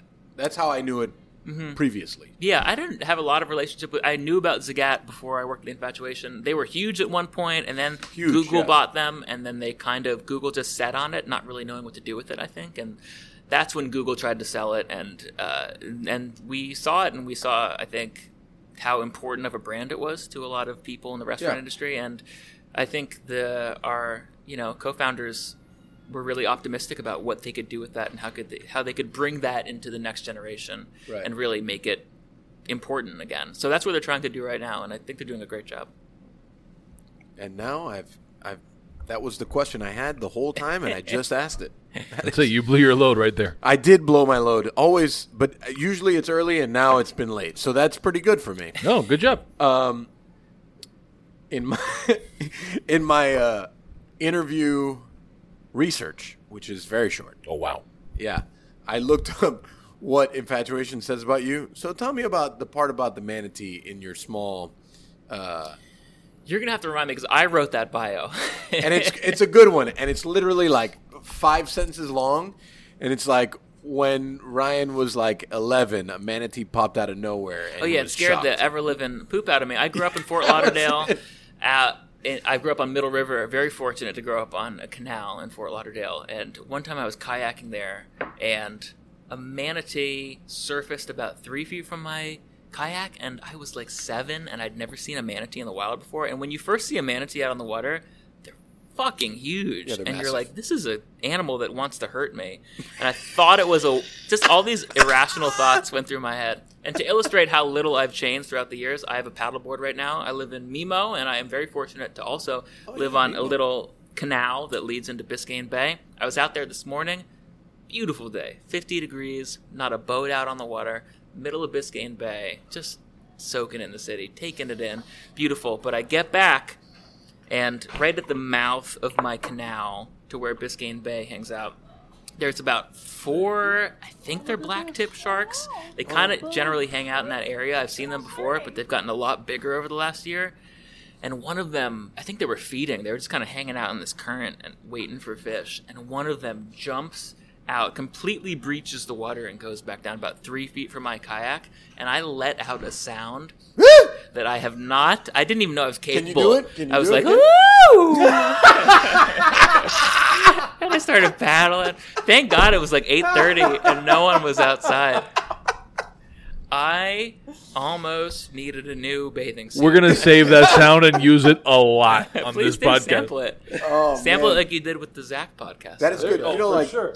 paddle boarding. What is it? You stand on the board and you paddle. Stand on the board, you paddle. I was skeptical of paddleboarding until I got a paddleboard. I was like, why wouldn't you just kayak? It's easier, Oh, it's man. more I got a stable. story about kayaking. And then I got my paddleboard, and I love it. It's the one place. So much of like the most beautiful parts of our city are off limits to people who actually live here.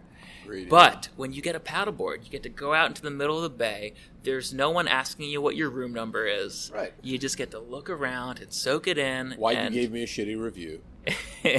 yeah, sir, you need to leave. Yeah, you guys don't do the numbers anymore, so I'm sure you get less of it. We took the numbers off, but if you Google it, the numbers still pop up occasionally. They'll might come back eventually, but we don't know. It's a good time to not have numbers. Yeah, that's what we decided as a company. It's just not a good look right now to be trashing restaurants. Right now. Yeah, I'm hopeful. I'm optimistic we'll get back to a place where we can do criticism when the world gets back to normal. But right now, it's just not productive. It's not what we want to be known for. My one kayaking story, I've only kayaked once in my life. And that is when I was 350 pounds, right?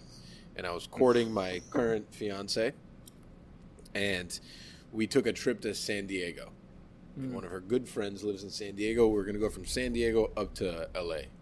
You know, take the nice drive, rented a car, which I almost ran out of gas also. So we're kayaking. I'd never kayaked, and I'm like, just like you really got to be outside of yourself if you're trying to get this really beautiful woman, and, like you're 350 pounds, and you really got to put your best foot forward here. So we kayaked in the San Diego Bay, and nobody told me how hard that was. So, long story short, always last. We were very much last, and then on the final leg, the people that were just herding the kayak people just strapped us into an actual jet ski and just fucking just towed you back. And since that day, I have been dedicated to the fact that I'm going to get back on a kayak, and I'm going to do it much better than that one day. Listen, now, I've lost 160 pounds since then, but I'm a little fearful of the kayak. I think you'll do great now. Maybe. I think you would love Biscayne Bay. It's wonderful. You can catch a fish and cook it at Ariat later. It's my favorite. I mean, I love the bay, and I'm also very concerned about the bay because there's some serious pollution issues going down right now. Serious with a capital S. I mean, that fish kill that just happened in Biscayne Bay was terrifying. Scientists had never seen anything like it. They were stumped. Well, when you see the photos of the amount of shit that's getting dumped into the bay. Oh yeah, every fucking day in Brickell. Right today, I mean, I was looking at Instagram. There's a big old sinkhole. It looked like Brickell. It's either Brickell or downtown, and it's just what do you expect when you're building all these stupid ass high rises and these construction companies that answer to no one? No one. And answer to no one. You know why? Because usually politicians are in their back pocket. Of course, they're all Carlos Jimenez's their third cousin removed. But he won again. Shocking. Anyways. I digress, and we move forward because we've already unpacked on the podcast. I know. I listened to the Billy Corbin one. Oh, did you? You've covered this Billy territory is already. an interesting character. He is, isn't he? The thing about Billy is that he has this interesting way to just shock and awe people, and the shit that he says doesn't always fucking make sense. Yeah, I didn't appreciate what he said about Cubans on your podcast. Don't get me started. Yeah, well, no. I mean, listen, I like Billy. Billy's a good guy. Yeah, but I think also in the fact that Twitter, you have X amount of words, and you're trying to get clicks, and you're trying to do certain things.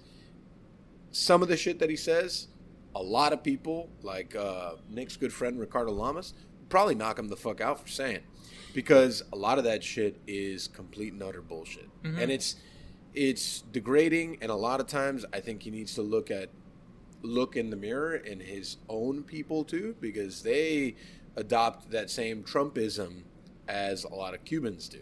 So yeah, I really didn't like what he said about it. It's just if that's how you feel, you need to meet more Cuban people, because my Cuban friends know exactly what to do with democracy when they see it. Well, I mean, I think Nick is an anarchist, and I love him. And I love him for that. I really do.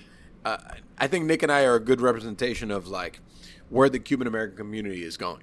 And it's going in a place that is okay with being against certain ideals and being challenging things. And a lot of times the older Cuban community, I keep putting on and off the glass because they're new, so I just fucking hate them. Go for it. Yeah, I know, it's worse though. It's been a very difficult 2 weeks with these things. But the thing that's like, the older Cuban community is inundated with certain facts that they grew up with, and that it's just part of their nature, you know? The younger Cuban community is very different. And that's why these things that we do, which are totally against the grain for Pan Con Podcast, which is like our Cuba stuff, gets a lot of love, right, Nick? Yeah. Gets a lot of love, gets a lot of views, gets a lot of traction, because there's people like us that want more information and English information, and like they want to know more because they want to be better educated, I guess is the word, right? Yeah. Yeah, that's all you got? That's cool. Well, no, I mean, if you want, no, that's fine. I would, talking less is a plus. I would articulate the Billy issue with by saying that I think that Billy Corbin is sort of like the maximum exponent of being as uncharitable to your, let's call it like political, I don't know, opposition or the other side, and engaging only with the most facile, easiest to knock down arguments. Yeah. Because I don't find myself siding with the people that he criticizes, but I'm able to acknowledge that Republicans and conservatism can be a lot more robust and rigorous than the versions of it that he engages with, and that he chooses to share DMs from, and that he so this idea that, you know, to speak of the older generation, I don't want to go too far down this whole rabbit hole. Oh man, we've opened up a can of worms. Sir. But I think that he does what a lot of people do. Everyone. He does what a lot of people do, which is to sort of engage in this cognitive dissonance of when you want to criticize the other side, you just sort of disengage from the reality that so many people see elections as binary choices. And they're going to play that politics as team sport bullshit that he also plays. Yeah. And now that the election is over, he's willing to say that Levine Cava is flawed. Going very hard As if to she get there, weren't yeah. flawed a month ago. You know, like, get the fuck out of here, Billy. It's a nuanced topic that does not get treated with the nuance that it deserves. And I'll say about the generational thing, which I think does get put on the Cuban community as a card-carrying white person. Same issue. Show me the card. Do you have a Show card? me the Can you card. show us the Actually, card? I'm all mixed up. I'm Jewish, Lebanese, Italian. I'm a lot of different things. But you're wearing Chucks, and I appreciate it because we're actually wearing the same shoes, just different colors.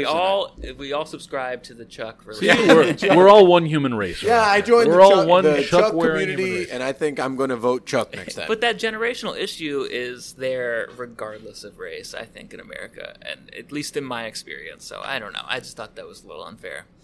There's a lot that's unfair about There's it. and he's right. There's a lot that's unfair. I think we've unleashed Nick on the podcast, and things can get He's here now. It can get bloody, and it's anarchy. But I love it. That's why we get along so well. But, God, this has been great.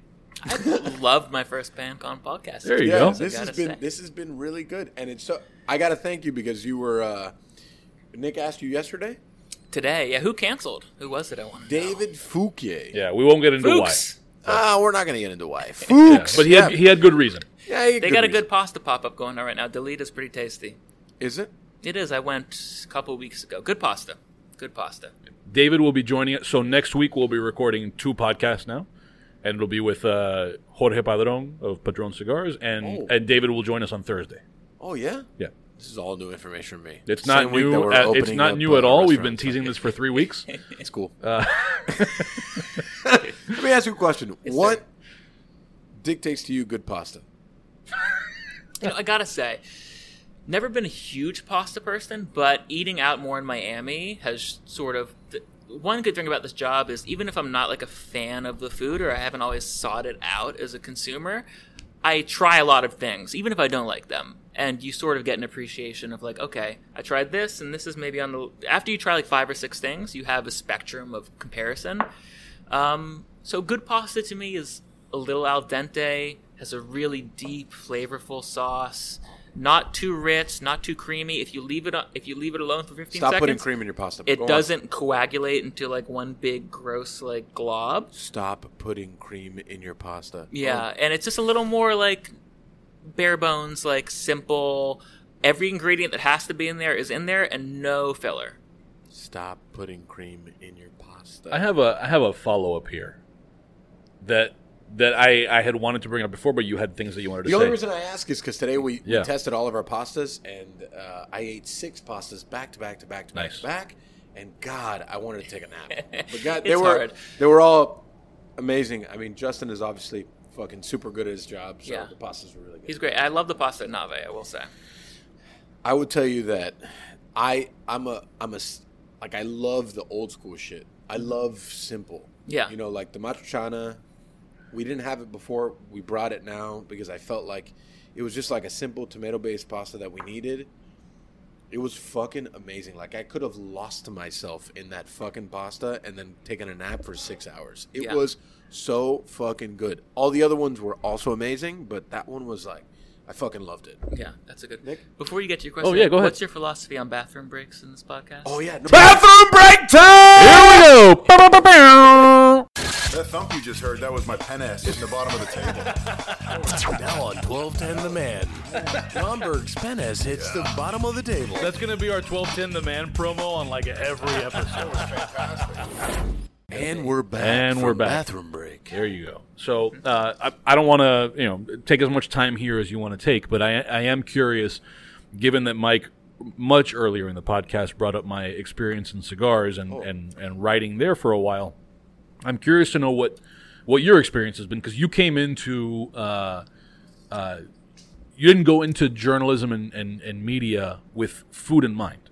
And so I imagine that you've had an experience that was somewhat similar to mine, in the sense that there's been a process of developing your credibility, not only with the quality of your work from a writing standpoint, but also your palate.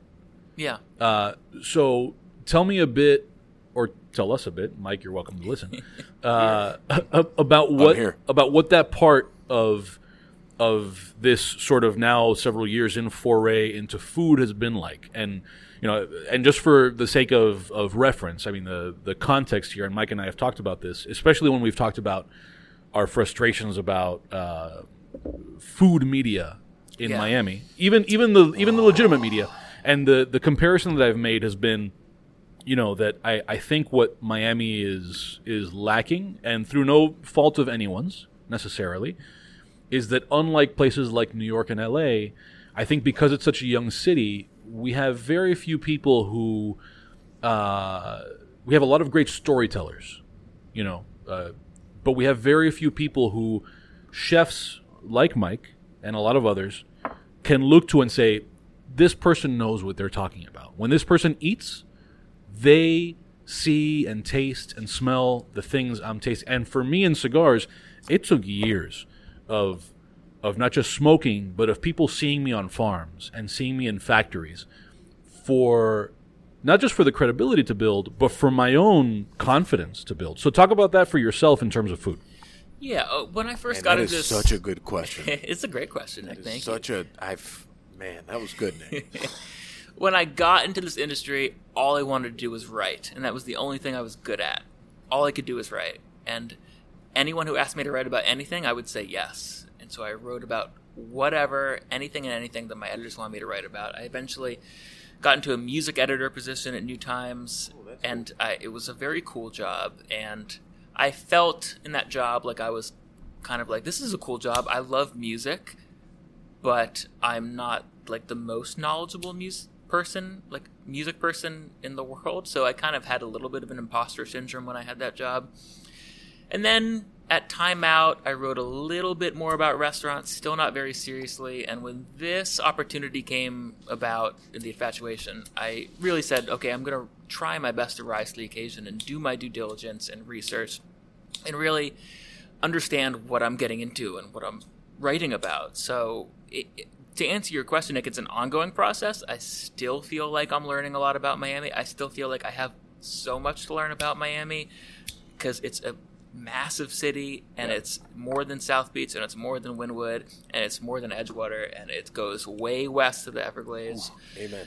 So I try and just educate myself, you know. I read Mandy Baca's excellent book on the history of Miami food, The Sizzling History of Miami Cuisine, available on the Books and Books store. Shop local if possible.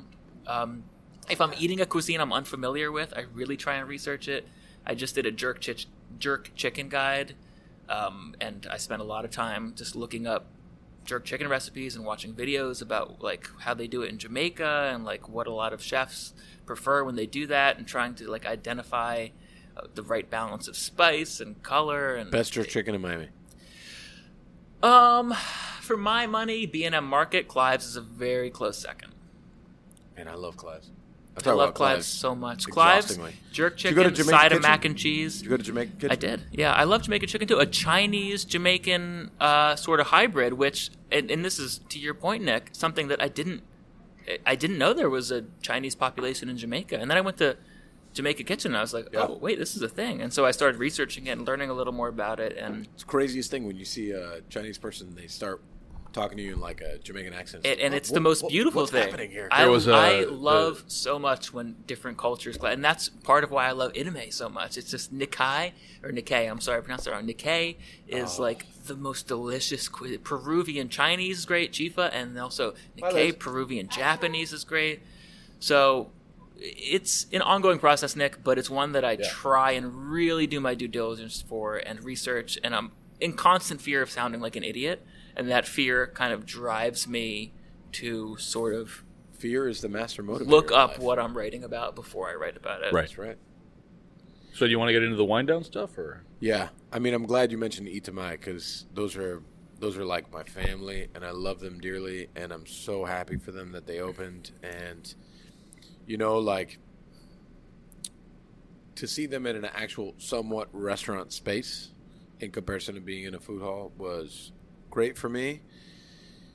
Like, just very happy. Mm-hmm. And I love that people love their food. I love their food, and I think that they're an incredible family, and it's been good to see the reaction that Miami has had to them opening up a space, and I think this is only just a small sample size about what's going to happen for them. Yeah, it couldn't happen to two nicer people. I interviewed Val and Nando as part of our year-end package. We were doing this package of like what it's like to open up a restaurant during a pandemic, and we interviewed Itamai, a place in Chicago called Flower Power, and a place in SF called United Dumplings.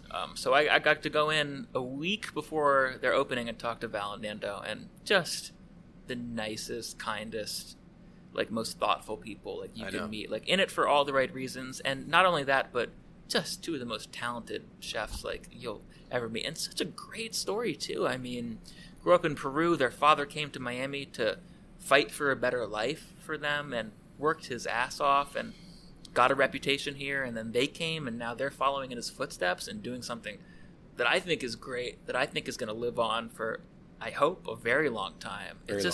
That is like, I really wish there were more like stories like that in Miami. I mean, and there are, but I wish there were more like that we're getting the attention, you know, that they're getting. It's hard for me to talk about them and not get emotional because I love them so much, and I love their food, and I love their story, and their dad I think is like, he's like the man. Mm-hmm. I just love the whole thing. And when people ask me where to eat in Miami, I feel like Itamai is an easy choice. Boyade is also an easy choice. Yeah. Stanzione is also an easy choice. Mm-hmm. You know, Guy is also an easy choice. And I wish that more people were paying attention to the places that matter instead of the places that just had more the smoke and mirrors and the hype and the thing and the stuff and the fucking the dancers with the sparklers and the fucking things and the fucking, it's just fucking it's incredible to me, and I'll never lose. It's not that I hate that. I'll never lose that feeling of just like, listen, man, you're not real, and you're taken away from the shit that's real, and that's the problem that I have with you. I get what you're trying to do. Listen, everyone's trying to make money.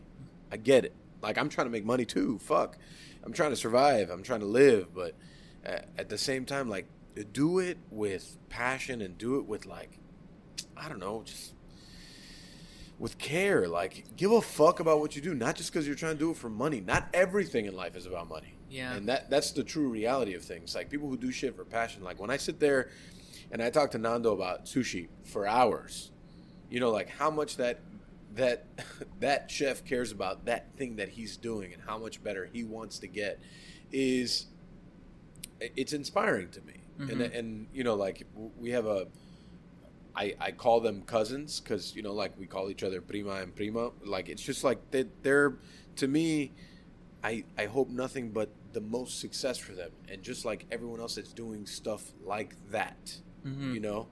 So when fucking Cheese Pull City, and so Cheese often Pull City. I feel like we're in Cheese Pull City sometime, or like fucking ad after ad after ad, and the cheesecake factories and the things, and fuck me, man. Like, get to the real meat of the situation. It's natural to feel protective of those kind of concepts because in Miami, not only can we not get bigger because the Everglades is to the west, but we're shrinking because the sea level is only coming up. It's not going down. So there's a finite amount of space left for these people. And so when you see someone succeed like Itame, especially in the design district where, I mean, you know, all we have is like Michael's Genuine down there. And that's a place that is full of concepts that, quite frankly, I don't like and I don't think are the kind of concepts that are driving Miami forward. But that Itame is like making it down there. Hopefully, I mean, they've only been open for 2 weeks, but I'm really optimistic about them for all the reasons you just said, because they're outstanding, world class. Yeah. I mean, I haven't gone a lot of places, but I've eaten, you know, I've traveled and I've eaten around America. Boy, I don't know if there's anywhere where you can get better, like, You know, Nikkei cuisine than Itame. I just don't. Today's Wednesday. 3 days ago, I had a fucking dreadful day. It was just fucking horrible. And I text the four of them, and I told them, I said, you know, I've had a fucking dreadful day. I just want to let you guys know that I love you guys, and I may come by because I need good food for my soul. There's very few places that I would say have that impact on me. Mm-hmm. And it's more than just the food. It's the people. It's the thing. I personally fucking hate the design district because it's everything I fucking hate about this city. I love Michael, and I love the fact that Michael's Genuine's been there for fucking 13, 14 years now. Mm-hmm. And the fact that they're there. But everything else to me is fucking bullshit. But, like, that food for me speaks to my soul. And it speaks to a comfort part of me that, like, I could take a sigh and I could say, man, the world is shit and things suck, but this is great. Yeah, we just posted, we do these things called restaurant ride-alongs on our Instagram where we sort of post. I've watched. Yeah, well, so we just did one about Itame today, and nothing but DMs of, like, best place, we love this place. Like, yeah. Yes, 100%. Nobody disagreed. Nobody DM'd me like, this place sucks. It's just, when you put these kind of concepts in front of people and let them try them and experience them firsthand, I don't understand how a person can not love that. And if a person does not love that, then quite frankly, fuck them. Yeah. No, I agree. Something's wrong with you. Yeah. No, I mean, you know, I always tell people I'm not a huge pizza person. I love, like, ratchet pizza. Mm-hmm. I'm okay with ratchet pizza, and I love good pizza. I always think, like, Stanzione, Lucale, and obviously the pizza that I think we do at Nave is incredible. And people disagree with me, and I'm just like, whatever. I mean, this is how I think. I don't know. If you don't like these things, then we just can't agree on this shit. Mm-hmm. You know, like, in today's world, it's so easy for people to put their opinion out there for you, to say that they disagree with you. I've just very much learned to just shut it off, and I don't interact because I don't give a fuck. But, like, at the same time, I'm still going to keep on saying the shit that I say. Yeah. You have to have tunnel vision at a certain point when you're really just determined to go at it. And that's what I've heard this from, when I interviewed Val and Nando, it was for a piece about, like, what's it like to open during a pandemic. And I was trying to, I think going into the story, as a journalist, you want to hear these quotes like, we were down on our knees and, like, we were praying to the gods of, like, think. And the total opposite happened when I talked to them. They were both just like, look, we kept our heads down while we were not working. We volunteered with World Central Kitchen. We tried to help people. And then we just got in here and we did our work and we thought about our employees and the people and we thought about why we wanted to do this. And I mean, it's talking to them about opening up during a restaurant during a pandemic. It was just like talking to someone about like why they took a shower in the morning. It was like, just what I do, man. It's just in my DNA. Right. And that's a similar thought that you get with like top-notch athletes. Yeah. Like really like excellent like Hall of Fame athletes. You ask them why they do what they do and they just say, they look at you like you're crazy. And they're like, it's just what I do. I mean, how can you not understand this? They sort of have this tunnel vision to where it's just like, this is the only thing that matters every time I wake up in the morning. Like, I don't get how you don't understand this. Right. Which is part of the reason why, and I haven't known them super long, but it was such a quick friendship, and I just like, I was like, I love you guys. Mm-hmm. Whatever you guys need, I'm here for that. And it's just like we gained a friendship super quickly, and I talked to them last Friday, Nando. I talked to last Friday, and he was like, man, this has been crazy. We did this and that. I go, I'm just letting you know, this is only the beginning, and it's only going to get better. You just need to prepare yourself for how that unfolds. Mm-hmm. And that's usually, because, they were in that shitty food hall before. Yeah, St. Rock and then something else. St. And now Rock. it got renamed today. It got renamed now last it's week. MIA Market. Right. Just understand that when you open a restaurant, things evolve, and you will have to evolve with them. Mm-hmm. And it's just like, it's the thing, but they're hungry, and they're talented, and they're fucking hardworking. Which is like the thing. Not easily shaken, too. I feel like you could drop like an asteroid on Itame, and Val and Nando would just walk out the next morning and be like, well, got an asteroid to deal with. Yeah. Let's figure it out. And I feel like the restaurant world is like that. Mm-hmm. When you've been in it long enough, you understand that I'm incredibly passionately emotional. So, and it's part of the Hispanic in me. Like, I get super jacked up, and things happen, and I'm just fucking like always like flaring hands and throwing things. But I've learned, and especially like recently, because this year has been incredibly fucked, that everything in life is a cause and effect, right? Something happens. How it affects you is up to you. The asteroid falling in front of your restaurant, like, it happened. So what do you do now? You could be pissed about it, or you could say, okay, now we need to do X, Y, and Z to just get through it. And I think every good restaurateur, young, hardworking, the talented, like, they just work through it because they know they have no fucking other choice. When I went to go pick up my sub at Stanzione a couple days ago, I was talking to Franco, and it's just like the same thing, like, it's just like, and that's why I'm so incredibly, I feel like, I think responsible is a bad word, but just like, the reason why we started this fucking crazy podcast for some fucked up reason, was because I felt like people weren't telling these stories the way they should be told. I want to hear about the person, who they are, what's happening, how they got to where they're at. And no fluff. No cheese pulls. Keep it at home, right? Yeah. Keep that 15-second video to yourself. I want to hear about that. And I feel like I've been fortunate enough to hear a lot of that in the last 70, whatever the fuck episodes that we have here. And we'll continue to do more because... like, we aren't, Nick and I aren't up against like some big person telling us that we need to write about X, Y, and Z or talk about X, Y, and Z.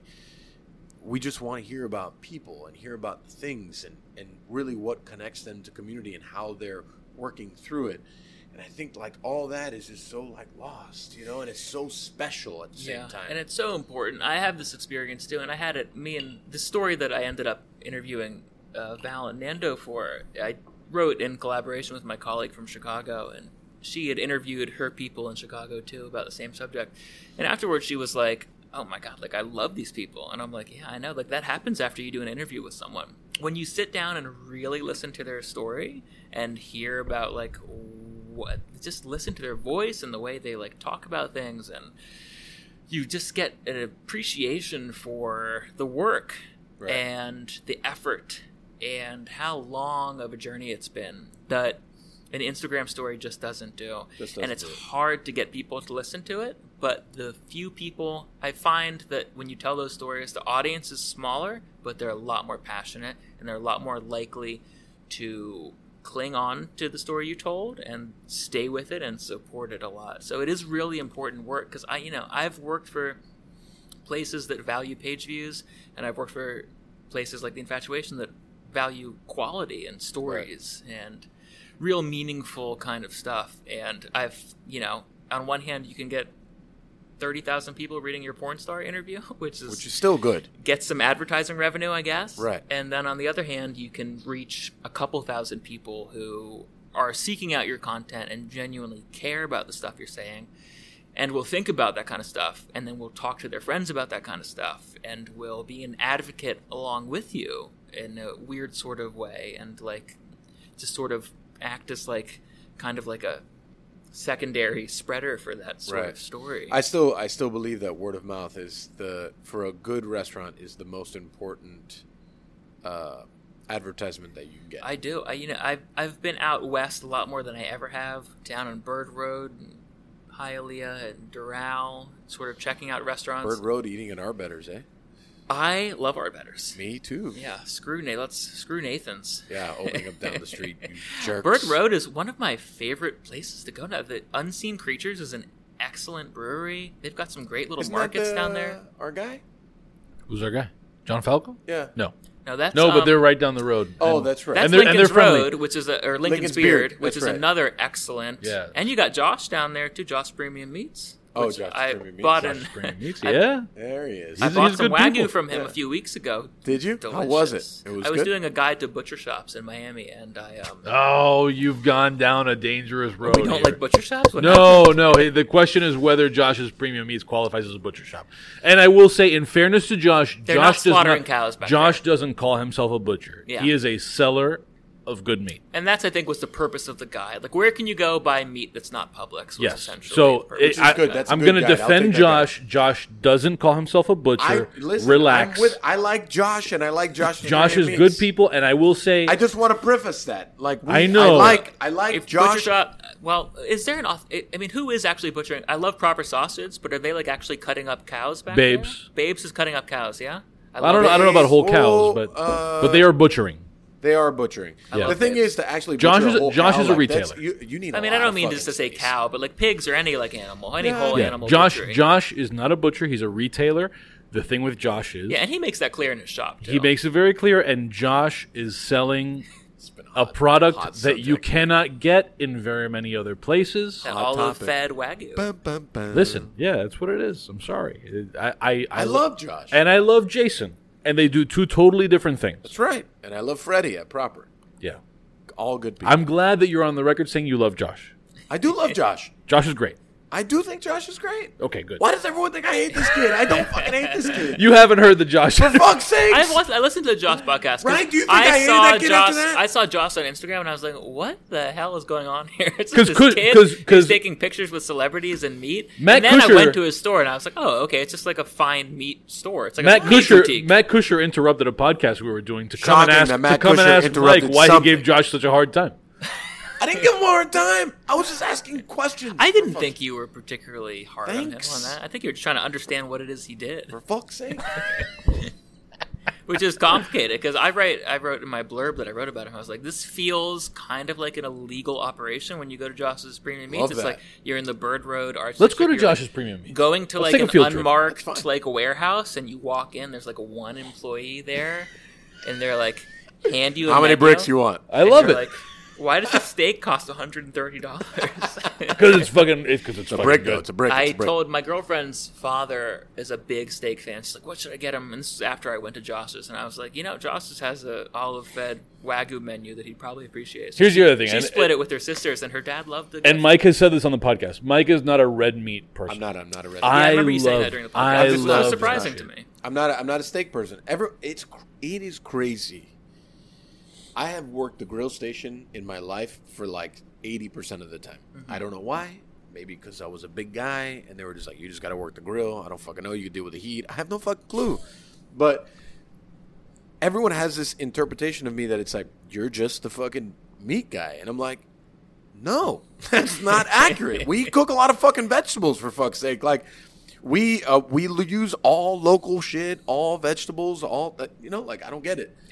It's the Wagyu pastrami's fault, I think. Must be the pastrami's fault. I have no fucking idea. Pastrami but like, short rib. If you look at our menu, we have 3 fish and we have 3 meats. It's fucking a little mind-boggling. Anyways, I'm okay with it. It's fine. Yeah. Got the venison, too.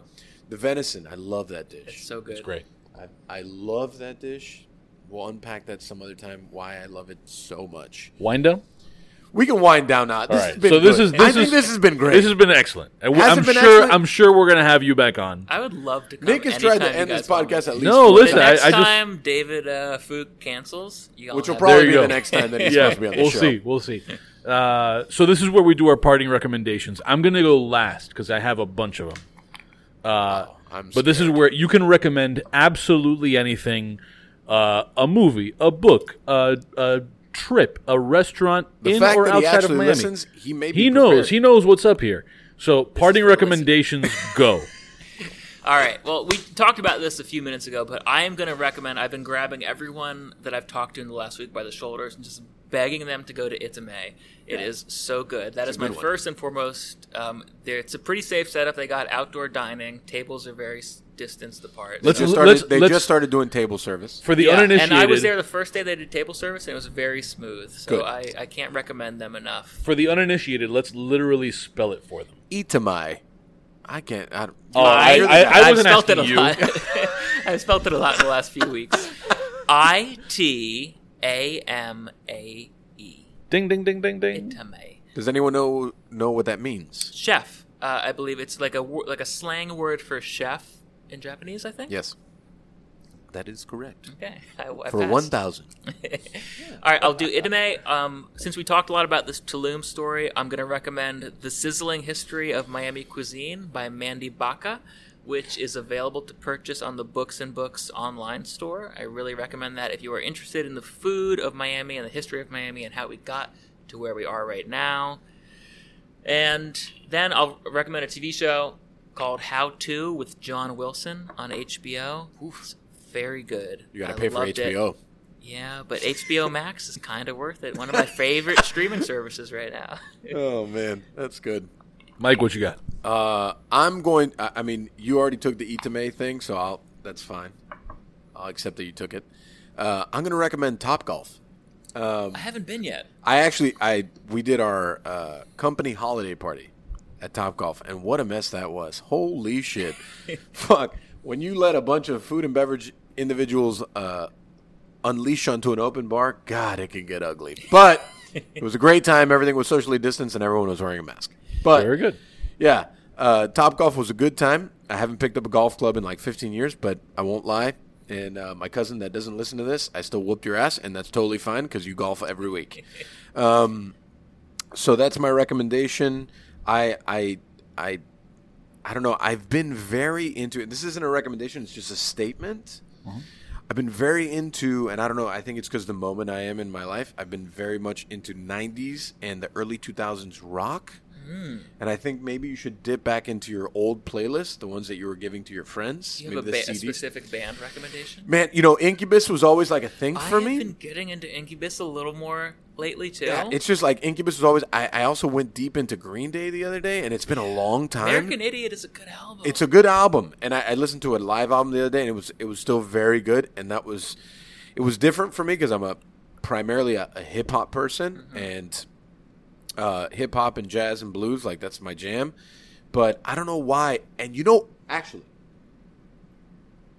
to give the proper credit to my old 2007 Chevy Impala has been in a garage for 3 years, and I just brought her back it's a to pretty life. looking car, though. With I know, I a love Serapi. Yeah. He's got a fucking Serapi seat cover in the back. Listen, my 2007 Chevy Impala, I have a 61 Cadillac that I love dearly, but she's always in the shop. So I brought back my 2007 Impala for a daily driver. It was sitting in a garage for a long time. Spent a couple bucks, put her back on the street. Her seats looked rough, so I bought a Mexican blanket for the back seat. I bought seat covers for the front. Yeah. And listen, she looks good. She does. She's riding hard right now. I'd ride in that thing. Yeah. I'd ride in that thing more than your car. So that's all. I'll leave that at that. Petey's really fucked up the passenger seat. Fuck you. Petey barely does anything. I mean, look at him. He's just over there being a legend. All his energy has Innocent gone into fucking bystander. up my passenger seat. I don't believe that at all. Petey's a fucking saint. He sits there and does nothing but lick himself. That's true. God bless him. If only all of us could live that life. What a great life, right? Fucking A. So listen to your old rock and really feel it and really enjoy it. I think that's one stuff. thing. And then for something to watch, I just watched the first full season of The Right Stuff. It's on, so I got Disney Plus. I'm a huge sci-fi fan. The Mandalorian, people had been telling me forever to watch it. But, Baby Yoda. yeah, it's not Yoda. Let's not get it. Just Yeah, she or he has a name. right. It's not. It's Grogu. This is a spoiler alert. I'm just saying. So, but because they're smart, they don't let all the episodes out at once. So you have to fucking actually wait a week, which is dreadful, and I fucking hate it. So I forced myself to watch other shit on the platform. The Right Stuff is about the first men in space. The first American men in space, and there's a lot of stuff, and it's well done. It's still very Disney, but I thought it was good. I watched the whole first season, and then I was mad because there's not a second. So that was good. That's a good thing. Cool. Georgia. Oh, there she is. Yeah. And then also I recommend that Nave, our seafood restaurant, opens up on Wednesday. Cool. I can't wait. I will be there to try. I Is the fuck- menu going to stay the same-ish or a little different? It's completely different. I can Okay. never stay still. We've changed 90% of the menu. All the pastas are different. All the apps are different except for... No, all the apps are different. All the entrees are different. Different restaurant. It's not a different restaurant. It's Yeah. still the same restaurant, same idea. We had to make the footprint of the restaurant smaller because we anticipate a smaller amount of clientele coming because it's 2020, which is almost over. Thank God. The Lord. Nick, go ahead and unpack all the things, sir. Here And come now, all Nicholas the Jimenez. recommendations. Mike and Ryan have been smoking a Foundation cigar. Thank you to Foundation Cigars for that box of Charter Oak that they sent us. If you are looking for a good daily smoker, Charter Oak is the move. However, because you got the last two of our box of Charter Oaks, I have been smoking a Viva Republica Propaganda, which I don't know that you can get anymore. However, my recommendation is if you ever buy more than one of the same cigar and the first one that you smoke is too harsh for you, put it in your humidor and forget about it for a while, because this thing has been sitting in my humidor since July of 2014, and that shit was delicious. 2014? 2014. It's been sitting in my humidor. Fucking time. It's been sitting in my humidor for What more a than 6 patient years. man. So thank you also to Nick Melillo for sending us these Charter Oaks that allowed me to delay the smoking of this Viva Republica. If you don't like your cigars, it's just too much for you, let it sit for a while. Maybe it won't be too exciting, but this was fucking awesome. Right. I will also, in connection to the Itamai recommendation, I will recommend go to YouTube and look up Sushi Chef music video. Nando Chang did That's a a great... banger. That's a good. It's actually on the Ariat playlist. There you go. I know my Yanagi, but cut to Versace. I'm keeping it cool like Hitachi. Straight to the neck like Hamachi. Come on. This is the fuego. I got Robata. This is the Kobe. Selling the raw. The heat in the kitchen is war. My one got in the law. Catch it today. That's what you get. My cevichito be lit. My tuna be shining like rubies. So look up Sushi Chef. Nando Nando's very Chang, talented Sushi musician. Chef music video. I just said that in the most Cuban way possible. Sushi Chef with a hard CH. Also, going back to the Cuba thing, again, we will link to this in the show notes on the website and all that stuff, but Cuba Decide, which is the group that Rosa Maria Payá spearheads, if you are a Spanish speaker and you're comfortable texting and whatnot in Spanish, they have a program that you can find in the November. You can find information at the November 27th Instagram post of Cuba Decide, and the idea is that you WhatsApp message a number they have provided, and they will vet you. They will send you a contact file with a bunch of numbers, and you can be part of the effort to pass along messages about what's going on in Cuba to Cubans in Cuba who are unaware of what's going on in neighboring provinces and cities in Cuba. So this is just sort of like a, hey, a very organized sort of spread the word campaign. And finally, I wouldn't bring this sort of thing up if not for the fact that she has posted about it publicly, and I would like for us to contribute to all of this stuff as much as possible. And Mike, by all means, I know that you have a relationship with Mari, or had a relationship with Mari. Deandra Lamas, who has been on the podcast before, her mother, Mari, passed away recently. And I'm just going to go ahead and read this. I don't want to bother trying to put my own words in it. In lieu of flowers, by the way, Deandra is runs the Miami stuff for Yelp. Community manager for Yelp. Correct. In lieu of flowers, please help Maria support the community she loves so dearly. Donate to #FeedTheChain and support local restaurants and people in need. In the comments of the donation page, write #LiveLikeMari so we know it is in support of her beautiful spirit. That's GoFundMe.com/F/feed-the-chain. Again, GoFundMe.com/F/feed-the-chain. I'm sure if you go on GoFundMe and search Feed the Chain, you'll find it, or on The Hungry Post on Instagram, they'll have a link. Deandra_Marie will have a link. But this is Deandra and Deandra's mom. I had very limited exposure to Deandra's mom, Mari, but I know from my connection to Mike and other people that she was, there's a special place in the hearts of people in food and beverage for Mari. And, whether you knew her or not, this is a thing to support.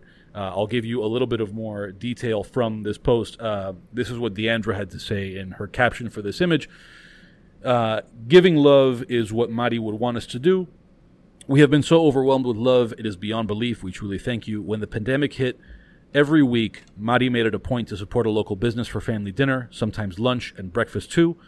Helping support Miami by supporting local businesses Maria loved, and also supporting those in need seems so perfectly fitting. Celebrate her beautiful spirit with us by supporting #FeedTheChain and The Hungry Post if you feel so inclined. Thank you from the bottom of our hearts for all the love. It is so incredible. I mean, it feels weird to share something that personal, but her thing is public, and I know that the goal here is to get more people to support this in Mari's memory. So I feel okay about saying so here. So I can't. I'm not ready to unpack all that. That's fine. Yeah. Yeah. No, there's a lot there, but because that's a thing that's not time sensitive. I know that they've in total, I think while we were recording this podcast, maybe Deandra posted that in a span of in a very short time, in a matter of hours, they had raised $1,000 and change, and that campaign is like maybe $40,000 in. Yeah. So there's definitely room to continue contributing. And I'm sure that following the stuff we just told you, and again, there will be links in the show notes, you can follow all that stuff. We're new, so I wasn't gonna over emotionalize the situation. Yeah. I mentioned I've had a shit week. Mm-hmm. This is why I've had a shit week. We can edit this. Take your time. Yeah, there's been very interesting instances in my life that an older human being has impacted me in some kind of way. When I was younger, it was a gentleman named Hugo, and he passed away tragically very young. A couple more in the middle, and then I just met Deandra's mom really 3 years ago. And I probably met her before that, but we started to communicate more probably 3 years ago, maybe 2. And she was just such a loving, incredible person. And she showed me so much love. She didn't have to, ever. I just cooked her food, really. She always reminded me how special she thought we were, I was, this place was.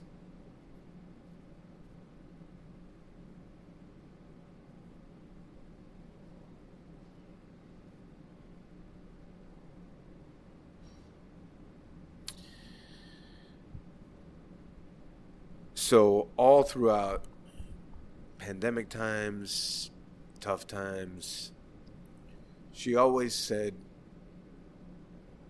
the right thing at the right time about something that I didn't want to hear at the time. And I'm like a weirdly emotional person. I'm emotional and very sporadic about a lot of things. But it always sat with me and it mattered so much. And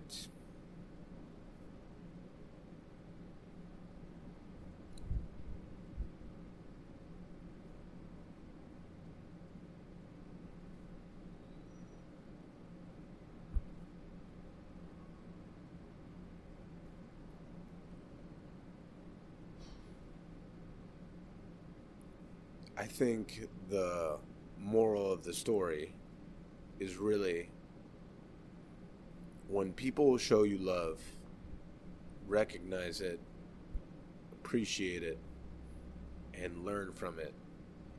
And those lessons that they may teach you, learn from it. Yeah.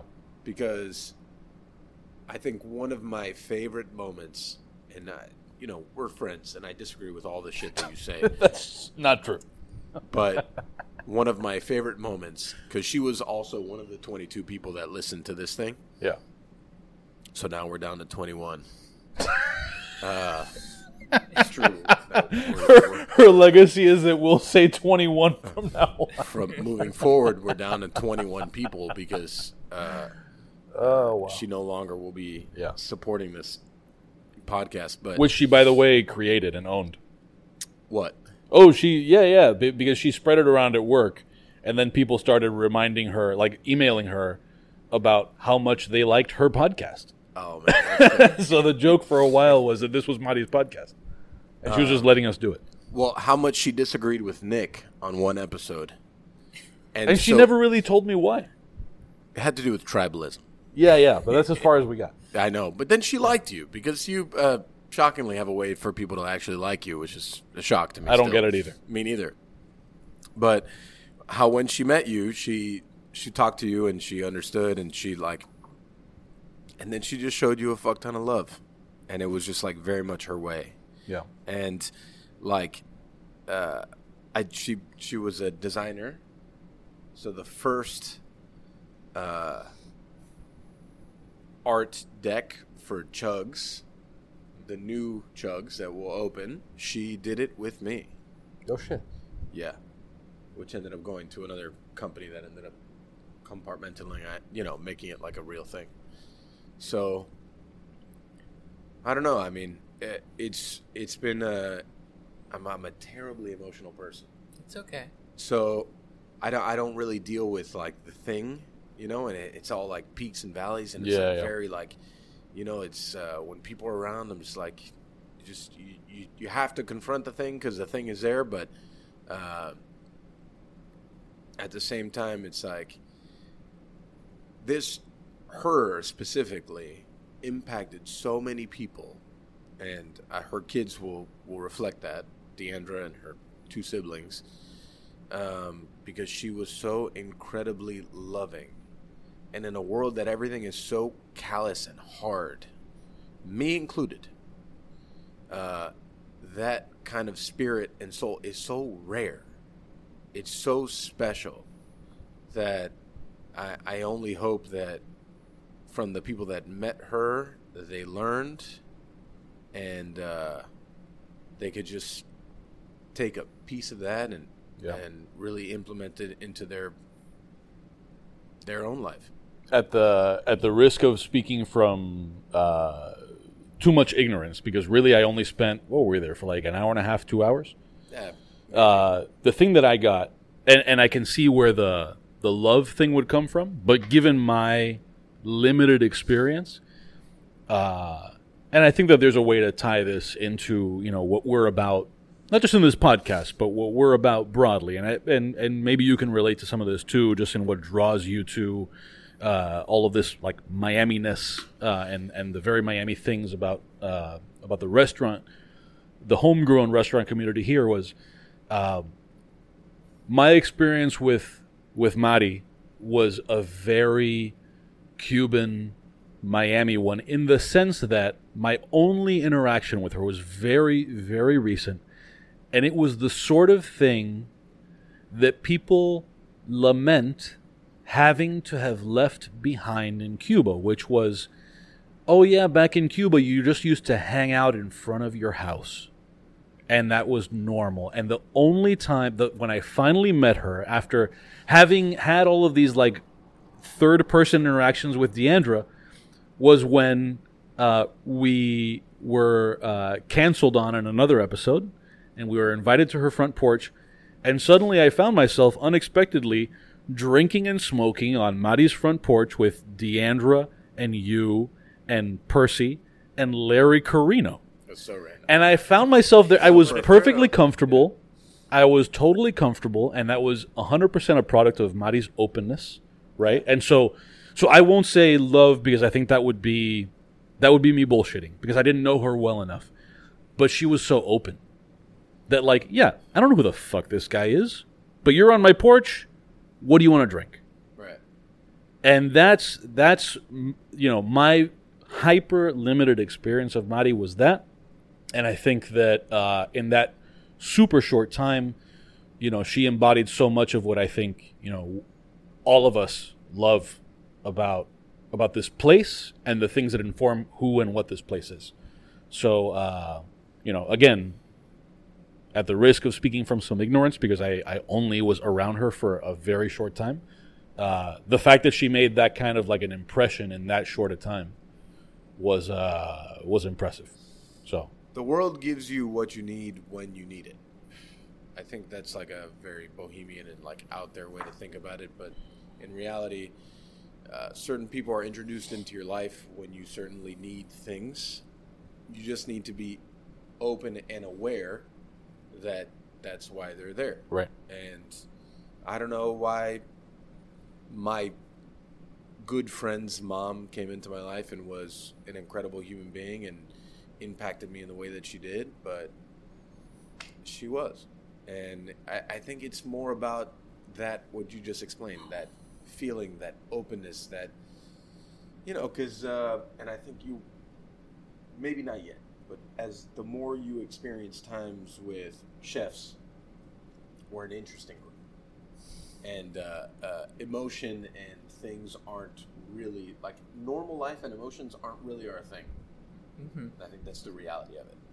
So someone like that, especially in the incredibly difficult time that it's been, and when I met her, it may have been the reason that she came into my life, and it may have been the reason she'll impact me for the rest of my life, because I really do truly think that she will. And just like Hugo did when I was 9, you know, I'll be telling this story when I'm 50. Yep. And I guess we could just leave it at that. So there is no, because I'm the producer and I'll be the You got to do all the things, right? We'll do the things. And I will start the things just so that I'm the guy who somehow managed to transition to this. Shameless plug time. Wow. You can follow Pancon Podcast. I know. Listen, I got to be the bad guy here. Shameless plug time. Follow Petey the dog. Petey the dog at Peaty the dog. On all the social media things, Pancon Podcast. On all the social media things, dademag.com/Pancon Podcast. Also, if you would like to give us money on Patreon Do not give us money on Patreon. Wait until January. In December, give to the thing that we just told you about. Use that, like, whatever the 10 seconds back thing is. Wait until January to give us your money. Yeah. For this month, give your money to the Hungry Post and the cause that Deandra mentioned. I've had too many of these cheap whiskeys that Mike feeds me, regrettably not in a red Sadly, Solo they're cup. not cheap enough. Yeah, well, you know what it is. That's what it is. What it is. Man, I am not thinking straight. So all of those things: Pan Con Podcast, dademag.com/Pan Con Podcast, Patreon.com/dademag in January. Hold off, put it in your calendar, and also give to the thing on Deandra_Marie's Instagram profile, and also the Hungry Post. And that's all the things. I've probably forgotten stuff, and we'll let Ryan take the floor here with shameless plugs. Ryan, you're still here. Plug all your stuff. This is unbelievable. The stamina of this man in the cold, in this frigid weather. He's freezing. He's actually shivering. Yeah, I'm going to send you guys an invoice for the frostbite surgery that's going to have to happen here. God, that invoice. Do we have year-long terms? Because, man, it's been a rough year. That's going to be, you want to send it to attention of Ariat Hospitality Group. Okay, noted. I'll make my plugs quick then. It's, follow The Infatuation on Instagram, Infatuation_Miami. Check out our website. You can subscribe to our newsletter. It's pretty easy to find. You just Google Infatuation Newsletter. And thank you to you guys. And my condolences for your loss. Seriously, she sounds like a really remarkable person. And when I get home, I'll be making a donation to Deandra and the Hungry Post cause. And I encourage our listeners to do the same, because I think she sounds like the exact kind of person that we spent this conversation talking about Miami needs more of. That is accurate. Yeah. Thanks for that. I got no plugs, man. All right. Very good. That's it. It's over. Goodbye. And goodbye.